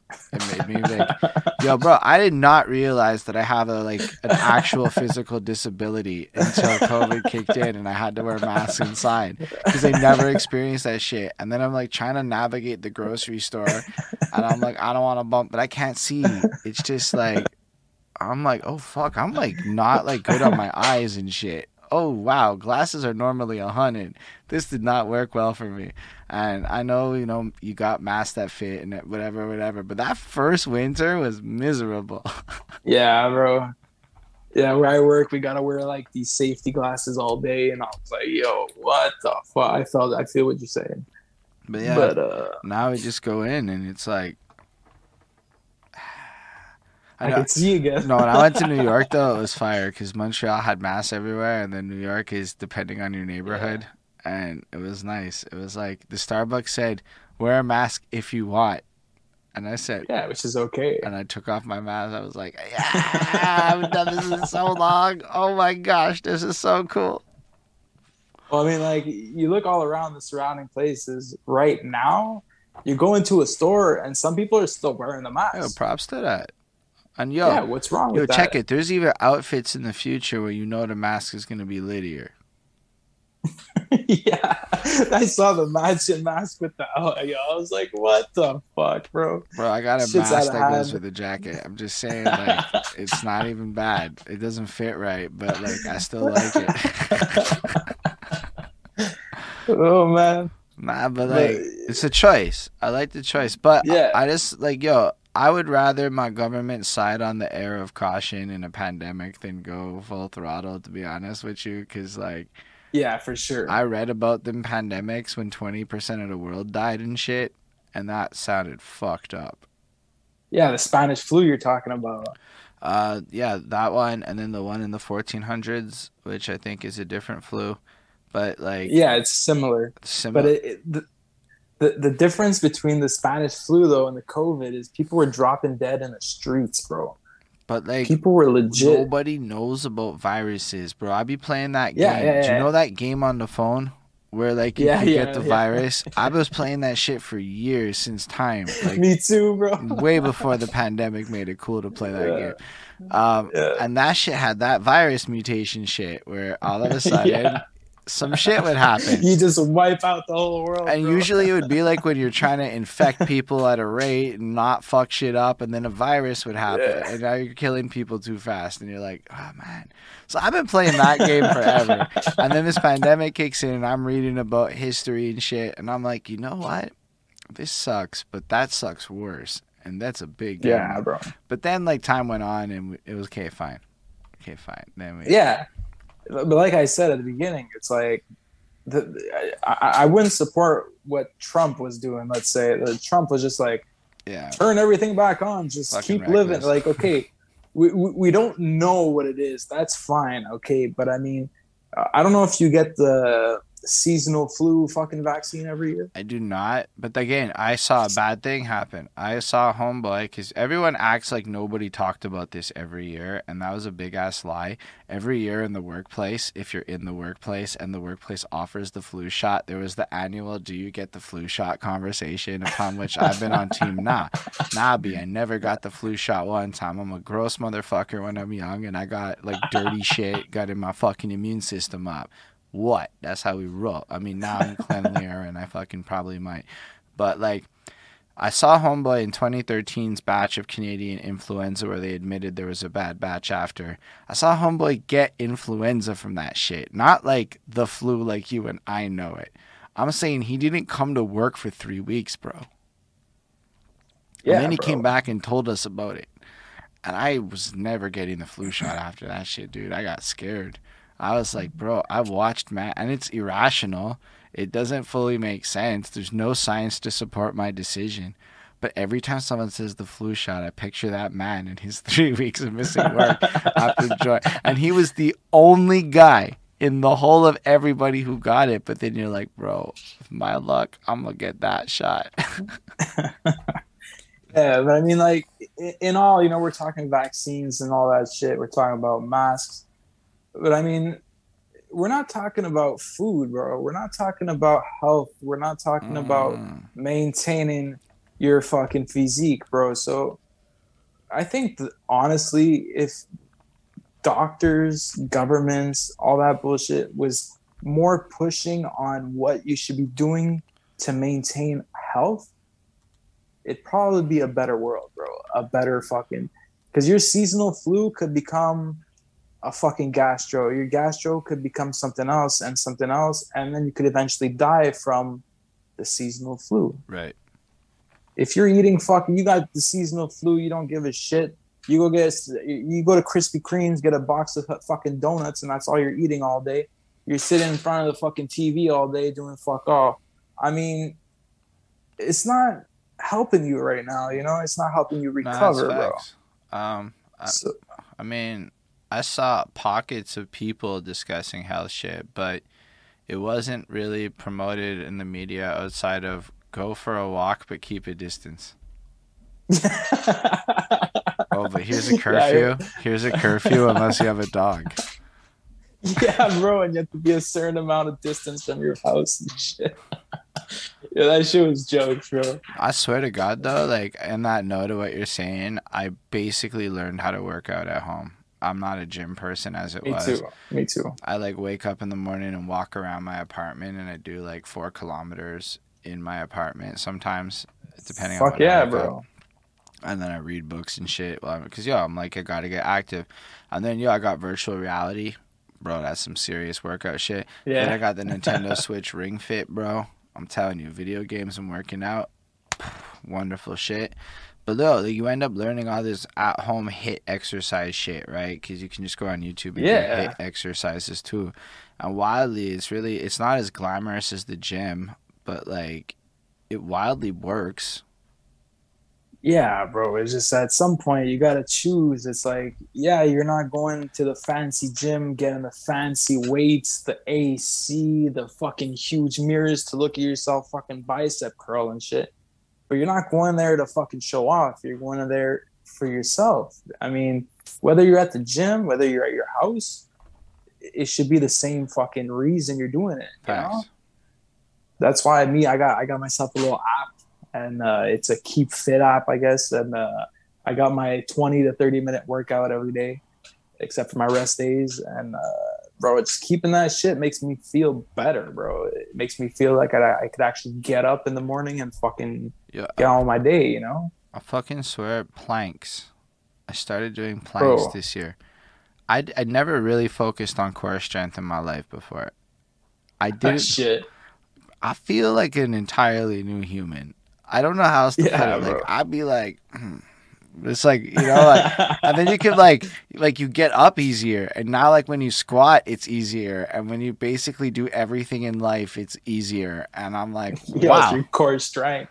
But you don't know that. On the core. But so, like, I've been working that shit. And then, like, the squats and all of that. Because really, I'm about that, like, what helps me dance better and, like, be active. Bro. So, like, I cycle like a motherfucker now, which I've been doing for years, but now I'm trying to go faster and harder and, like, you know, take it to, like, within the safety realms level of, like, fitness. So, like, I'll do 40 kilometers in a day if I need to do traveling around, like, no problem. Fuck yeah, bro. Especially as an artist, bro. You're on stage, you are fucking rapping your lyrics, and you got to be jumping, bro. Not everybody could do that shit. Not everyone could pull that shit off. You got to. I remember I was hyped up in one of my first shows, and I was doing one of my tracks. But one of my tracks, bro, I just speak and speak and speak, and I don't take breaths almost, you know. And then I was getting into it. I was jumping and jumping and jumping and doing all my lyrics and shit. At one point, bro, I couldn't handle it, bro. I was fucking out of breath, and I just stopped, bro. I just stopped singing, and I just started jumping up and going, "What up, Montreal?" Yeah, at least Yo, I hit it. You handle that proper. But I mean, that's when it hit me, bro. And I was like, yo, I have to start fucking jogging. I have to get my cardio up. Yo, it's mad important. So like when I am cycling, I'll sing. So now when your heart, because you gotta like when your heart rate is in that like, and honestly, cycling isn't great for it anymore because my heart rate doesn't hit what it need to be. But like if you're gonna be like doing a proper energy on stage shit, you're probably 130, 140 BPMs when you're really like doing it. And then when you're jumping, you might even hit like 160. So now you need to know how to like use your whole voice at 160 BPM of your heart, and still it's hard, bro. And yo, you have to practice it. So like when I practice like lose weight, I have a part now where I run in place for a minute. But I practice with that run in place part now. Like I can't even practice the song without it because I need to know what it feels like and like really work it. So like there's a whole like physical element to like the working out. That's why everybody's in good shape when they perform for the most part. Because like yeah, bro. You know, I was watching these Metro performers and like the amount of jumping they do, you just gotta be able to go at high energy for like an hour now. Like if you can't, get the fuck out. Even Drake was doing it. Like Drake's like, bro, I'm with it. Let's go. And I'm but like, you just look at Dax, bro. Dax is the perfect example, bro. Doing burpees just to get warmed up. It's like, yo, what do you think he's doing outside of the show, you know? I mean, that's the thing is, well, I don't know. I'm sure either he just does enough to maintain the burpees, and that's like part of the gimmick, and that's what he runs it. But nah, he's like ripped. He clearly works out. Like he does his shit. And like, I don't know. For me, it's like the active lifestyle. Like the more active you get, it creates this circuit. Because I use the Fitbit. It tells me how many calories I burn in a day. And well, within its little Fitbit math, and then that's a score. As long as I keep that number motherfucking high, I'm Gucci. Yeah, it's true though. Like it's calories in and out at the end of the day, and some other shit, and then you know, like you just move, and then the better shape you get into, the harder you go. I've been going to shows and dancing and shit. You know, just going out on the weekend like I'm 21. Oh, we ain't getting younger, you know? I was on stage with all these 20-year-old girls. I'm not dancing up on them. I'm dancing adjacent to them. But I'm like, fuck, man. I'm in my 30s. But, yo, I'm like thinking, this is good cardio. And I'm not performing. And I can get like a good 30 or 40 minutes of high-intensity cardio in an environment that allows. I'm like... Anyway, that's what I sort of fucking gotta think like this as I go to these events and I do shit. But people, like, back to your point, nobody's promoting this shit.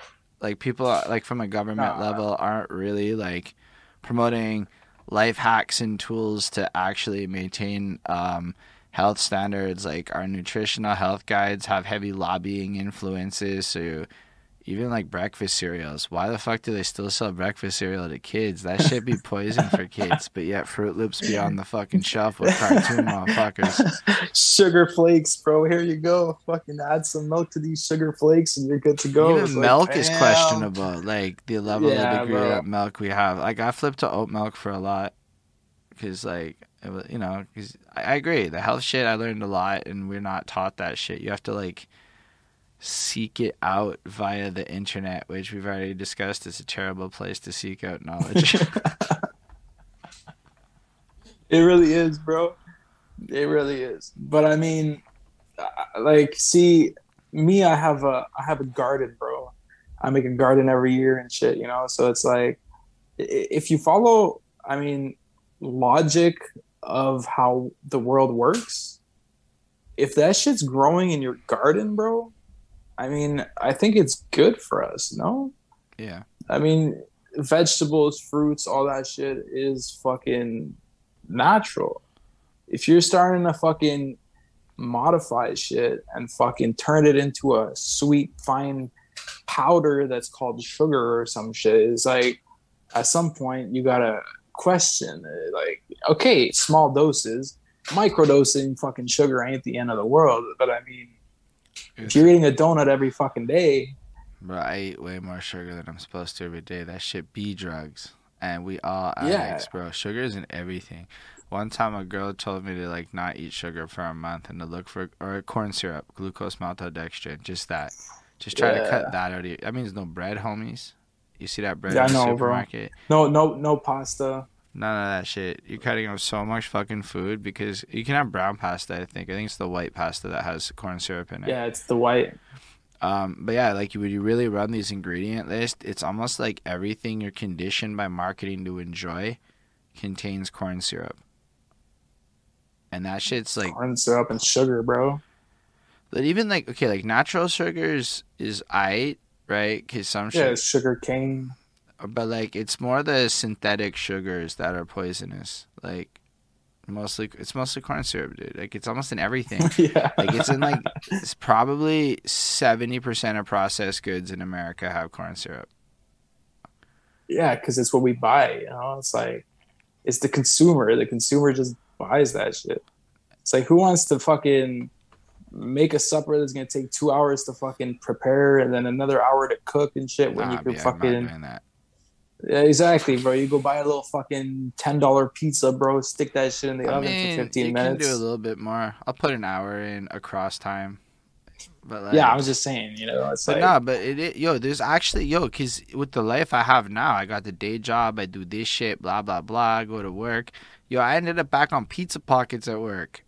Cause yo, that's what I like, mean, bro. It's 'cause easy. it's not just easy. It's also like, it's hard to buy certain like meals I find cheaply.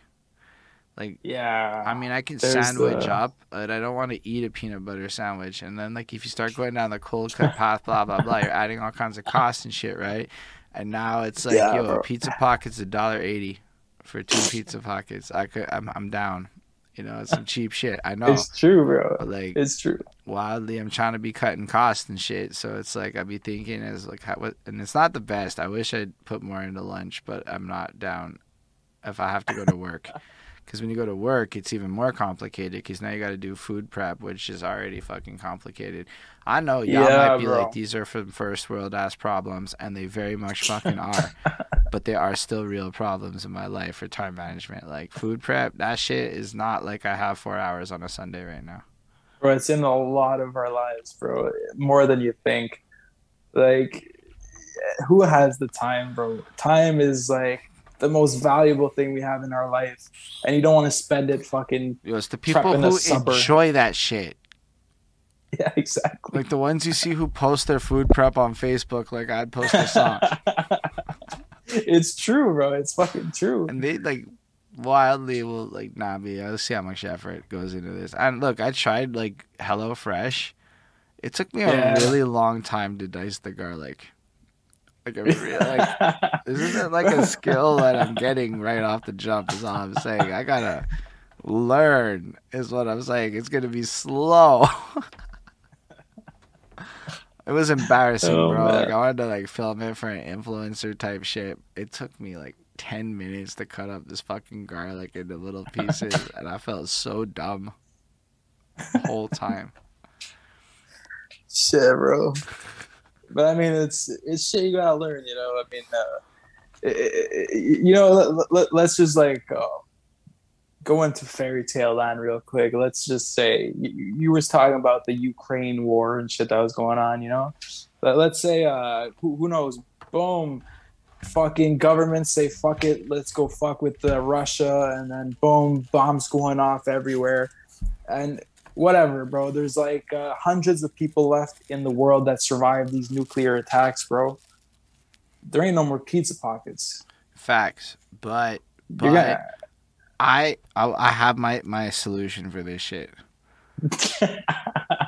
I'm not alone, or I'm fucked. Yeah. If I'm alone, I'm fucked. In my version of this, I collectivize up with people, and I leverage my other skills to be useful outside of the realm of hunting. I can gather. I can gather berries. I can go get fruits. Yo, Somebody else could go fucking deal with some of that food prep shit. I'll just, I'll I go got scout. you, You know what I bro. mean? Like, that's my answer to that shit. Like, you're right, but I'm certain that other people in the team might be better at it than Yeah. me. Anyway, I'm just saying, it's just like me and my boy was talking, and it's like, what's the first thing you do if it happens, People are like, the go-to is you go and take over Costco or the Metro or all that bullshit. You It's get all like, the nah, bro. fucking. Honestly, I would get all those canned goods.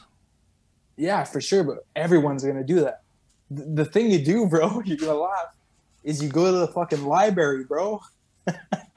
You go to the library and you learn how to grow shit. Then you're blessed, bro. Then you know what to eat. So Bro, there's so go much to the shit library growing. and jack all the horticulture books. Yeah, bro.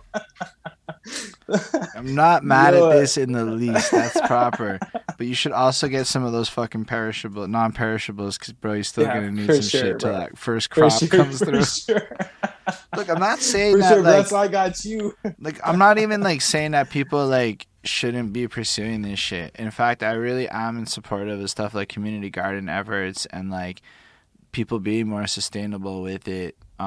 I might never really be that guy, but I like to surround myself with those people, because fuck that. The day I find a chef homie, they're in the permanent entourage. You know what I mean? Like, I feel you. there's people that love it. Let them do. I'll go do stuff I love. It's true, bro.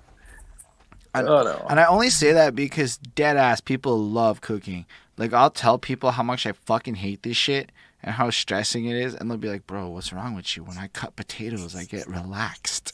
I relax to this shit. And I'm like, fuck out of here. If it relaxes you, Nah, bro. I'll clean the dishes, bro. I'll do that shit. I can watch YouTube or whatever. I hate doing both, bro.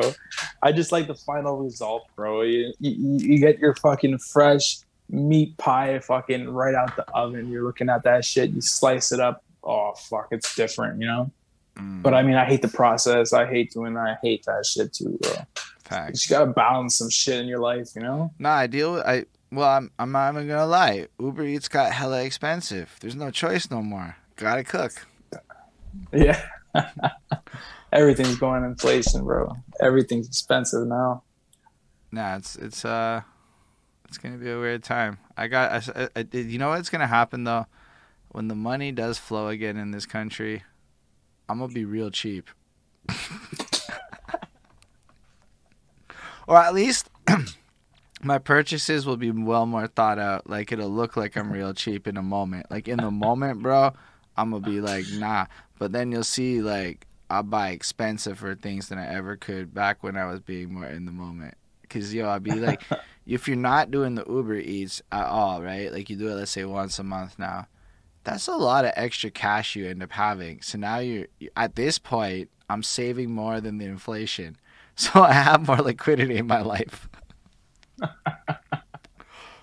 And it's inspiring shit, bro. It's like, how can I create more wealth so I'm never broke again? I want to be NBA Holden, like, or whatever. Like, and the never broke again people. Oh, bro. All it comes down to, you still gotta do what you love. That's why I'm still making music. Facts. I still got, I have 3 tracks. My boy asked me, what's the hardest thing in making music, And I don't know if you're going to agree with this, but it's the hardest thing in making music is having the confidence to drop your song, bro. It comes down to that. Me personally, I have dozens of tracks right now ready to go. Fucking mixed, mastered. Everything's done, bro. I almost know them by heart, and I'm never going to drop them. I have no idea why, bro. I'll be honest with you. That is one thing I've never understood as an artist. I might need that problem more, is what they tell me, because I put out a lot of bad sounding stuff by conventional standards of I just don't like. Sometimes It's good. I'll drop some shit on some reasons that have nothing to do with art. Okay, like it might just be like I have a fucking feeling or whatever, and that's enough for me, and then that's enough good. And then later on in life, I learn more about how bad that sounded when I listen to other shit, and I'm like, oh, maybe this wasn't the hottest look 9 years into my career. But it comes down, bro. You got consistency. Yeah, I'm not. But the thing is like, I dropped a lot of music over the years. Like, I don't even think my worst shit's bad at this point. Like, I think it's like adequate. Like, on bare a cappella raw vocal performance alone, I don't think I'm gonna drop anything I think is trash. But like, I don't know. I just can't fathom it. Even in high school when I wrote poems, I made people read them and shit. Like, I was the guy that was in your face like, bro, read my shit. And it was probably really shit. So I've never understood the other side, but I know a lot of people who do that. But y'all shit's polished, so it's not like it creates a more polished result usually when you do release stuff. But my theory is most people can't tell the difference of shit, and I bet everything you have in there is dope, and the song you hate the most is the one people are gonna like the most. Bro, I know, bro. I dropped this track that I hated so much, bro. And when I dropped it, people were coming up to me, and the track name was Gamma Put Comme Ça. It's a French. Yeah, I heard that one. French title. Yeah, bro. It's a good fucking exactly, song. Yo. People at work, bro, they were coming up to me, and he's like, "Qu'est-ce que tu fais là? Gamma Put Comme Ça." And then they started laughing, and I was like, "Yo, what?" Yo, people are listening hardcore to that track. Oh, I was like, "Okay, bro." that's cool. Yeah. But it comes down to lack of confidence. It's like I can't be just dropping everything I don't think is, like you said, if I think it's trash, do I really want to drop it, Well, if you think it's trash, then it's trash to you. So then don't drop it. Yeah, exactly. See, I drop shit without a lot of quality control, we'll say. I don't have a lot of forethought. I mean, as I get older, I care more. And as I care more, I want more of a return on investment. I want that business shit you were describing more. And it's not lost on me that letting the damn song spit in Spotify for a month and a half ain't going to change shit versus doing it in a week and a half. Whereas back then it had to be like, yo, I got the song. The song was out that day. And I'm like, I don't know if that was the best choice all these years later. I've put out some very bad mixes. I have made some very poor creative choices. I'll put out everything. Yeah, that's good, though. Comes down to it's consistent, bro. As long as you're consistent, you're always on the fucking algorithms and shit, so it's very good. Nah, a lot of this was pre-algorithms. Oh, yeah. Like, there was no Spotify back then. I was dropping this shit on YouTube kind of inconsistently and making a lot of music, and it was just before that. Yeah. Now the Spotify era kicks in, and I'm on my album mode. Not a good move for Spotify. It was actually the opposite of what I probably should have did, because I put out a lot of tracks at once. And then I had to learn how hard it is to put out 13 songs in the Spotify area at once. That's true, bro. And then I put out a lot last year, but that was on some other shit. I wasn't even trying to play with the algorithm. I was just trying to be like, I can make a very high volume of music in a very short period of time if I put my mind to it. Are they good? Fuck yeah, bro. I don't know. That's up for the world to decide. Some of them That's be hot. And I'm sure we wouldn't agree. If we went through every one of my songs, you and I wouldn't agree on which ones are good. Nobody ever agrees with me. And everybody picks songs I think are not even my favorites. And then, that's what ends up happening. It's like, what am I going to do? Now I'm going to rap about pickle chips for the rest of my fucking life. And that's just what the universe decided. Yeah, I seen some of your tracks, bro, and it goes wild, bro. It's fucking cool, though, because, I mean, you still end up talking about something and it still makes a track, and it's like some guy out there, some girl out there is just gonna be like, yo, this is a dope track. And I mean, in the end, as an artist, I think that's what we do it for. Facts. Do you relate to this track? Do you like the track? You like listening to it? Well, that's what I made it for. Put out all that unreleased shit then, unless you think it's trash. See, bro, I'll tell you a little quick story. It's I had a track, bro, that I was debating on, and one of my boys comes up to me and he's like, "So you've been working on new stuff?" And I'm like, "Yeah, bro, I actually have." And he's like, "Show me." And then I showed him the track, bro, and he was going crazy. He's like, "When are you dropping this?" I looked at him. I'm like, "I don't even think I'm gonna drop it." And my boy was about to smack the shit out of me, bro. He's like, "What do you mean you're not dropping this?" And I ended up dropping that track, you know. And I mean, the numbers on the track weren't good, bro. Nothing was good. It's a track I'm sure you haven't even heard of. It's Falling Down, you know. And You know, I might have heard it in the sense of I've listened to a lot of your music and you know the last little bit, but yeah, I hear you. that track was like one of the tracks I wrote during the COVID time, you know, and about what I was feeling, I guess, how it was, and all that shit. No, I did hear that one. That one's on your YouTube. Should be. It's on pretty much all the platforms. Yeah, no, I mean I bumped that today. Yeah. But see, it's like that track.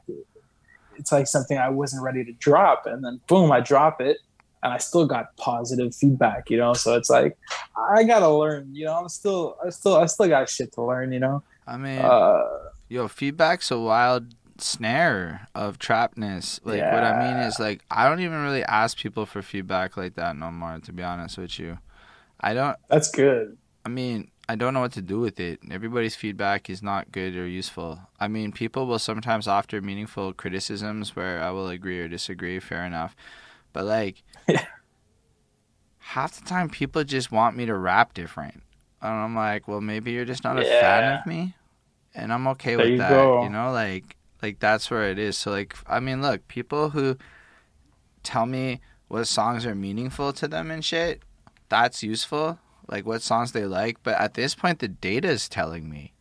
So I don't really know if I need people to tell me that Chris Crumb's supposed to be on track 3 is evidently not a terrible song. The algorithm's doing that for me. People keep listening to certain ones. So you're like, oh, that's cool. And then you can just go test shit live by just performing your shit live and seeing what people react to. And then... Yeah. But I mean, you probably heard of the fucking artist Nickelback? They're amazing. Bro, a lot of people think it's trash. Super trash. A lot of people do, but they're wrong. But exactly. Once they go home and they turn on Photograph, put the shit in their ear, and they're like, "Oh, I love this song." That song, but yeah. I'm like, I don't know if that's not my Nickelback shit. That's like my least favorite, but I get you. But there you go. Yo, How You Remind Me is a banger. Bro, I don't know. I personally I don't listen to Nickelback, okay? But super bangers. I'm just saying, even like Post Malone when he was starting, bro, everyone was like, "Oh, I hate him," but then they go home and listen to him. So it's like, it all comes down to the personal opinion is different to a group opinion. You know what I mean?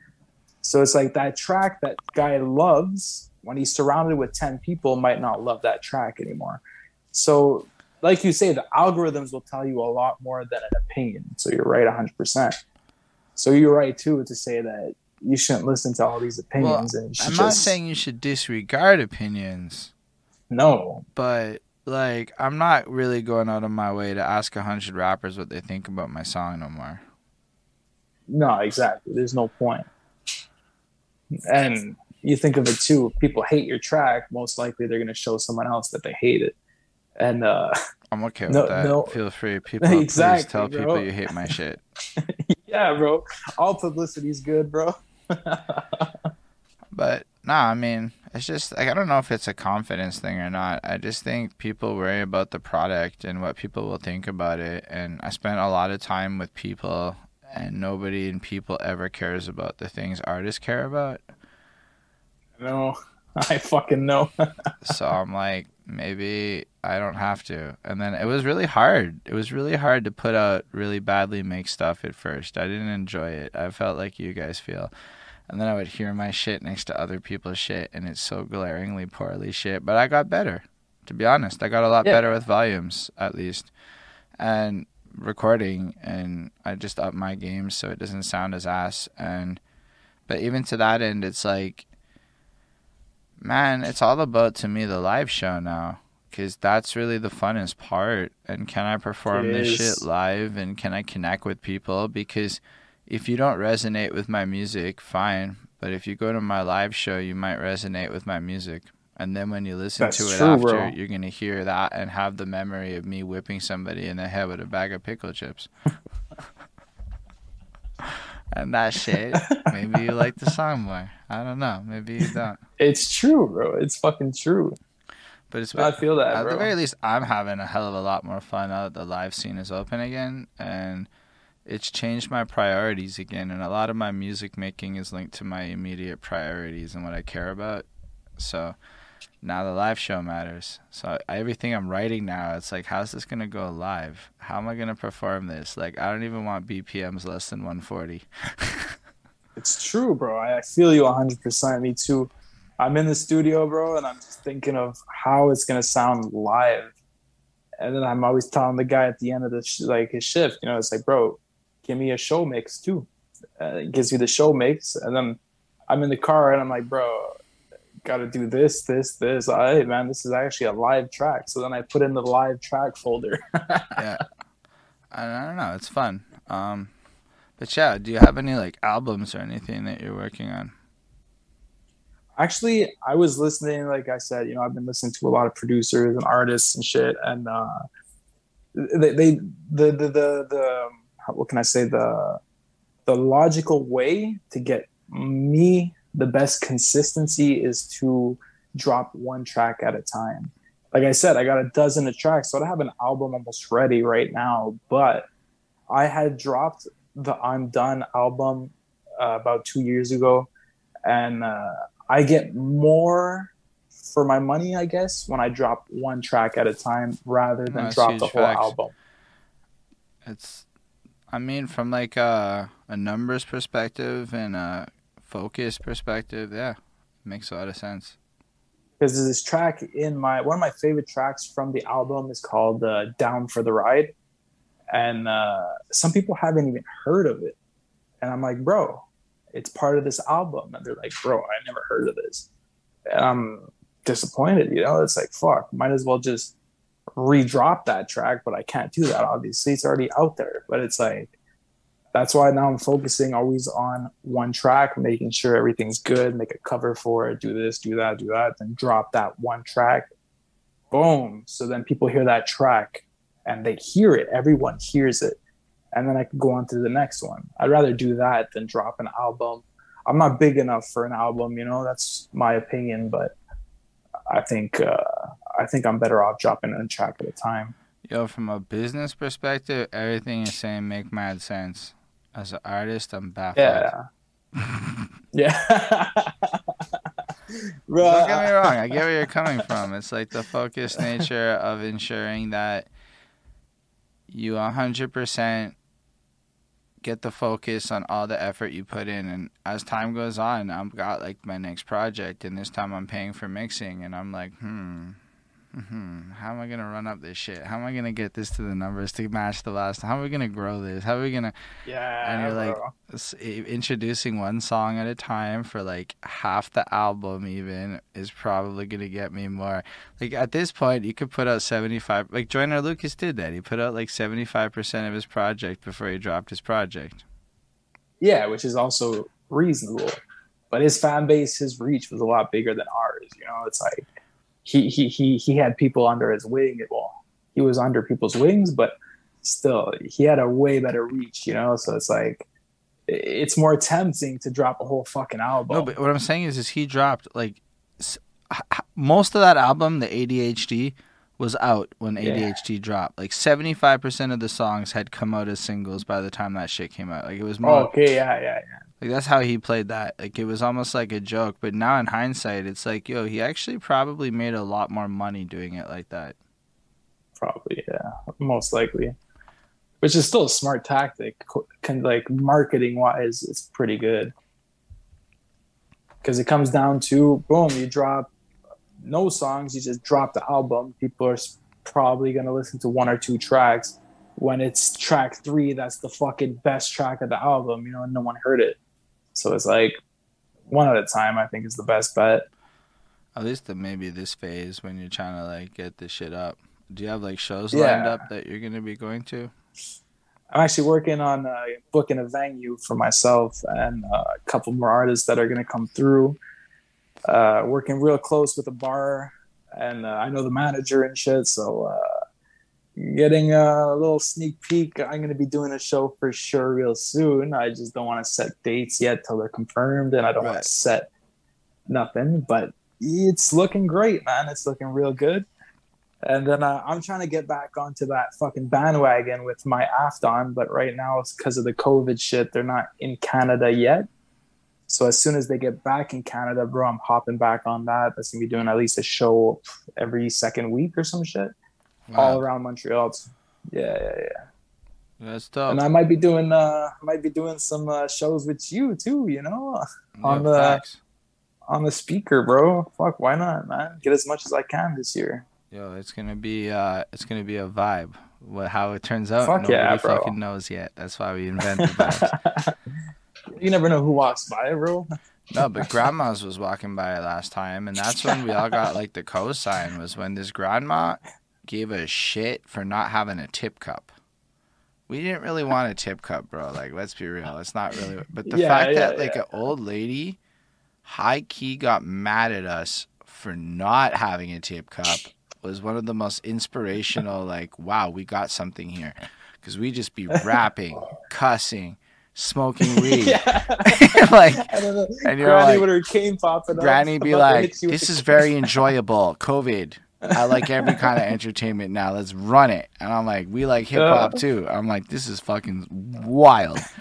But I really enjoyed it. And I think we tried it with freestyles last year, and I don't believe that most people can freestyle good enough to do this in a park to the level of what I'm trying to accomplish, including myself. I'm not. I have now seen what good enough looks like. I'm not. So why are we going to do things I'm not the best at my own show? Sounds silly. Let's do songs. People know how to do songs. Bro. I know how to do songs pretty great, and now I'm just booking people like, yeah, we'll run it, and we'll see how it goes. And fuck yeah, bro. You do your shows, and then we all grow collectively. That's what it is, bro. Because, like, I see it as there's not really a fan base going on and shit. You're just going to have fun. You're practicing, you know? So it's like, you're better off practicing your show set in these things so that when you go to do your show, bro, you're warmed the fuck up. You know? You're ready for everything. So that's why I'm down with your shit. Yeah, I'm down like fuck just to go fucking have fun, you know, have fun and not have the pressure of I can't fuck up. You know, there's like 100 people in the, you know, I mean, just hopefully there's 100 people. It's not like fucking downplaying hopefully there getting is 100 people here. Let's be fucking a little bit more hopeful with that. But I got a little poster now that's gonna have the little QR code that'll point to a link tree that has each week's artist info and shit. So like we're going a little more legitimate this time. I mean, hopefully it arrives on time. Hopefully. But we bought it. We're going to be doing it all summer, bro. So, I mean, it's still going to be lit as fuck. Yeah, but, I mean, it's not a bar. It's not like a legit show. Nah, it's not. Like... This is more like in the park, and it could turn into a legit show. As in, if we can prove that there's interest, I then have to go make it legitimate with permits. Well, bro, I mean, we could anyway. We'll talk about this on another time. But I mean, bro, if we can make it big, bro, it'd be fucking dope. But it won't get big if it doesn't start small. Oh, we got to start somewhere. So that's what I'm saying. Sure. Like, but that's the goal. Is then it's not even just to leave it at the park. It's to like, so the park for the summer to me is like a target. I don't know how big or small it gets, but if you run it consistently every day at the same time, people will get to know it in the community. People that live there. That's the big goal. Is I want NDG. Now there's like 2 or 3 venues in NDG. I need to know I can sell 100 tickets to get these venues. So how am I going to get to that point? We run it in the park over and over again. Get 100, 200 people to give a shit about it, then migrate that shit into this like paid venue version where people will then front the cost. And so it is with the goal of elevating, and then you build it at this level. Then next thing you know, you're at Club Soda. Fuck yeah, bro. But it could take a few years, but like, and then as time goes on, yeah, we get it more permitty. But like, if I don't charge for anything and I just show up with my speaker and my flyer and some microphones and an amp in a park, and it's disorganized and it's messy, cops ain't gonna fuck with us. That's true, bro. That's fucking true. Anyways, if anything, bro, you could just pack up and go to another park or just call it a day. But like that's like the it's legal. I checked with the mayors. And exactly. Shit. So like I'm within the confines now. And then listen, if we have problems like we need to go more legitimate, these are very good problems to have, my friend. It is, bro. Yeah, that's true. So like that's not even a threat to me. But yeah, it would be cool to have you come through. Where can people cop your merch?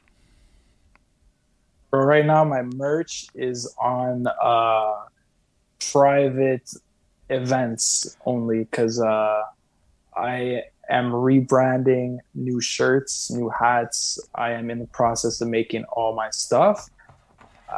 So they're not out officially, but my next show, I'm going to have a limited amount of shirts that I'll be throwing in the crowd, and also the announcement of my new products. So that's a sneak peek that nobody knows of. So now you gotta I haven't told anyone. Next Instinct show to find out about the product. And here's the thing. So y'all gotta follow Instincts the Rapper on Instagram to now find out when the show's coming to get the secret product. Bro, that's what it is, bro. You're gonna have to follow me on all my platforms. I am gonna be fucking going crazy this summer.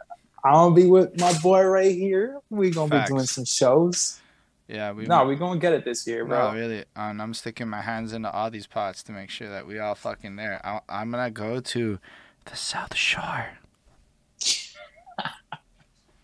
Everyone, block your ears, bro. I mean, it's like wild. I mean, I'm not sure I'm brave enough to head all the way to RDP yet. That shit's far. But the South Shore is not as far as I thought. In fact, there are places like, arguably, I can get to the South Shore quick by Uber. It's just when you take public transit, it's miserable. And then there's always a homeboy with a car if you look for it. It's just like, it's more fun to say the South Shore is ridiculously far. It's just more fun. I'm a Montrealer, right? I'm fucking bougie. It used to. My shit be 514, right? Like, there's no 438 in my life. My shit is 514. Bro. Nah, shit used to be far. Now it's just developed, though. That's what's cool, 15-minute drive, bro. Yo, but there's nothing taller than 4 stories. Okay? Nothing is taller than 4 stories, and it's creepy. Okay? Bro, it changed, bro. It changed, I'm telling you, bro. Baby. I went to, like, Longueuil or whatever to drop off an amp, and I was just in the South Shore looking around, driving, or, like, whatever happened. I was driving through it. And, like, bro, everything's short compared to Montreal. It was really weird. It was like, and then I Googled it, and there was a city bylaw, and it capped everything at 4 stories, and I'm like, that's so weird. It's like Montreal, but no 20-something story buildings and shit, and I'm like, no, it's true. It's true.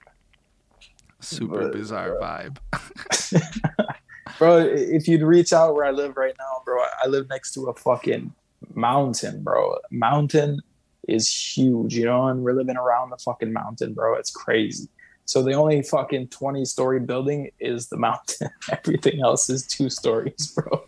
I would like to go to where you are sometime, to be honest. That sounds pleasing.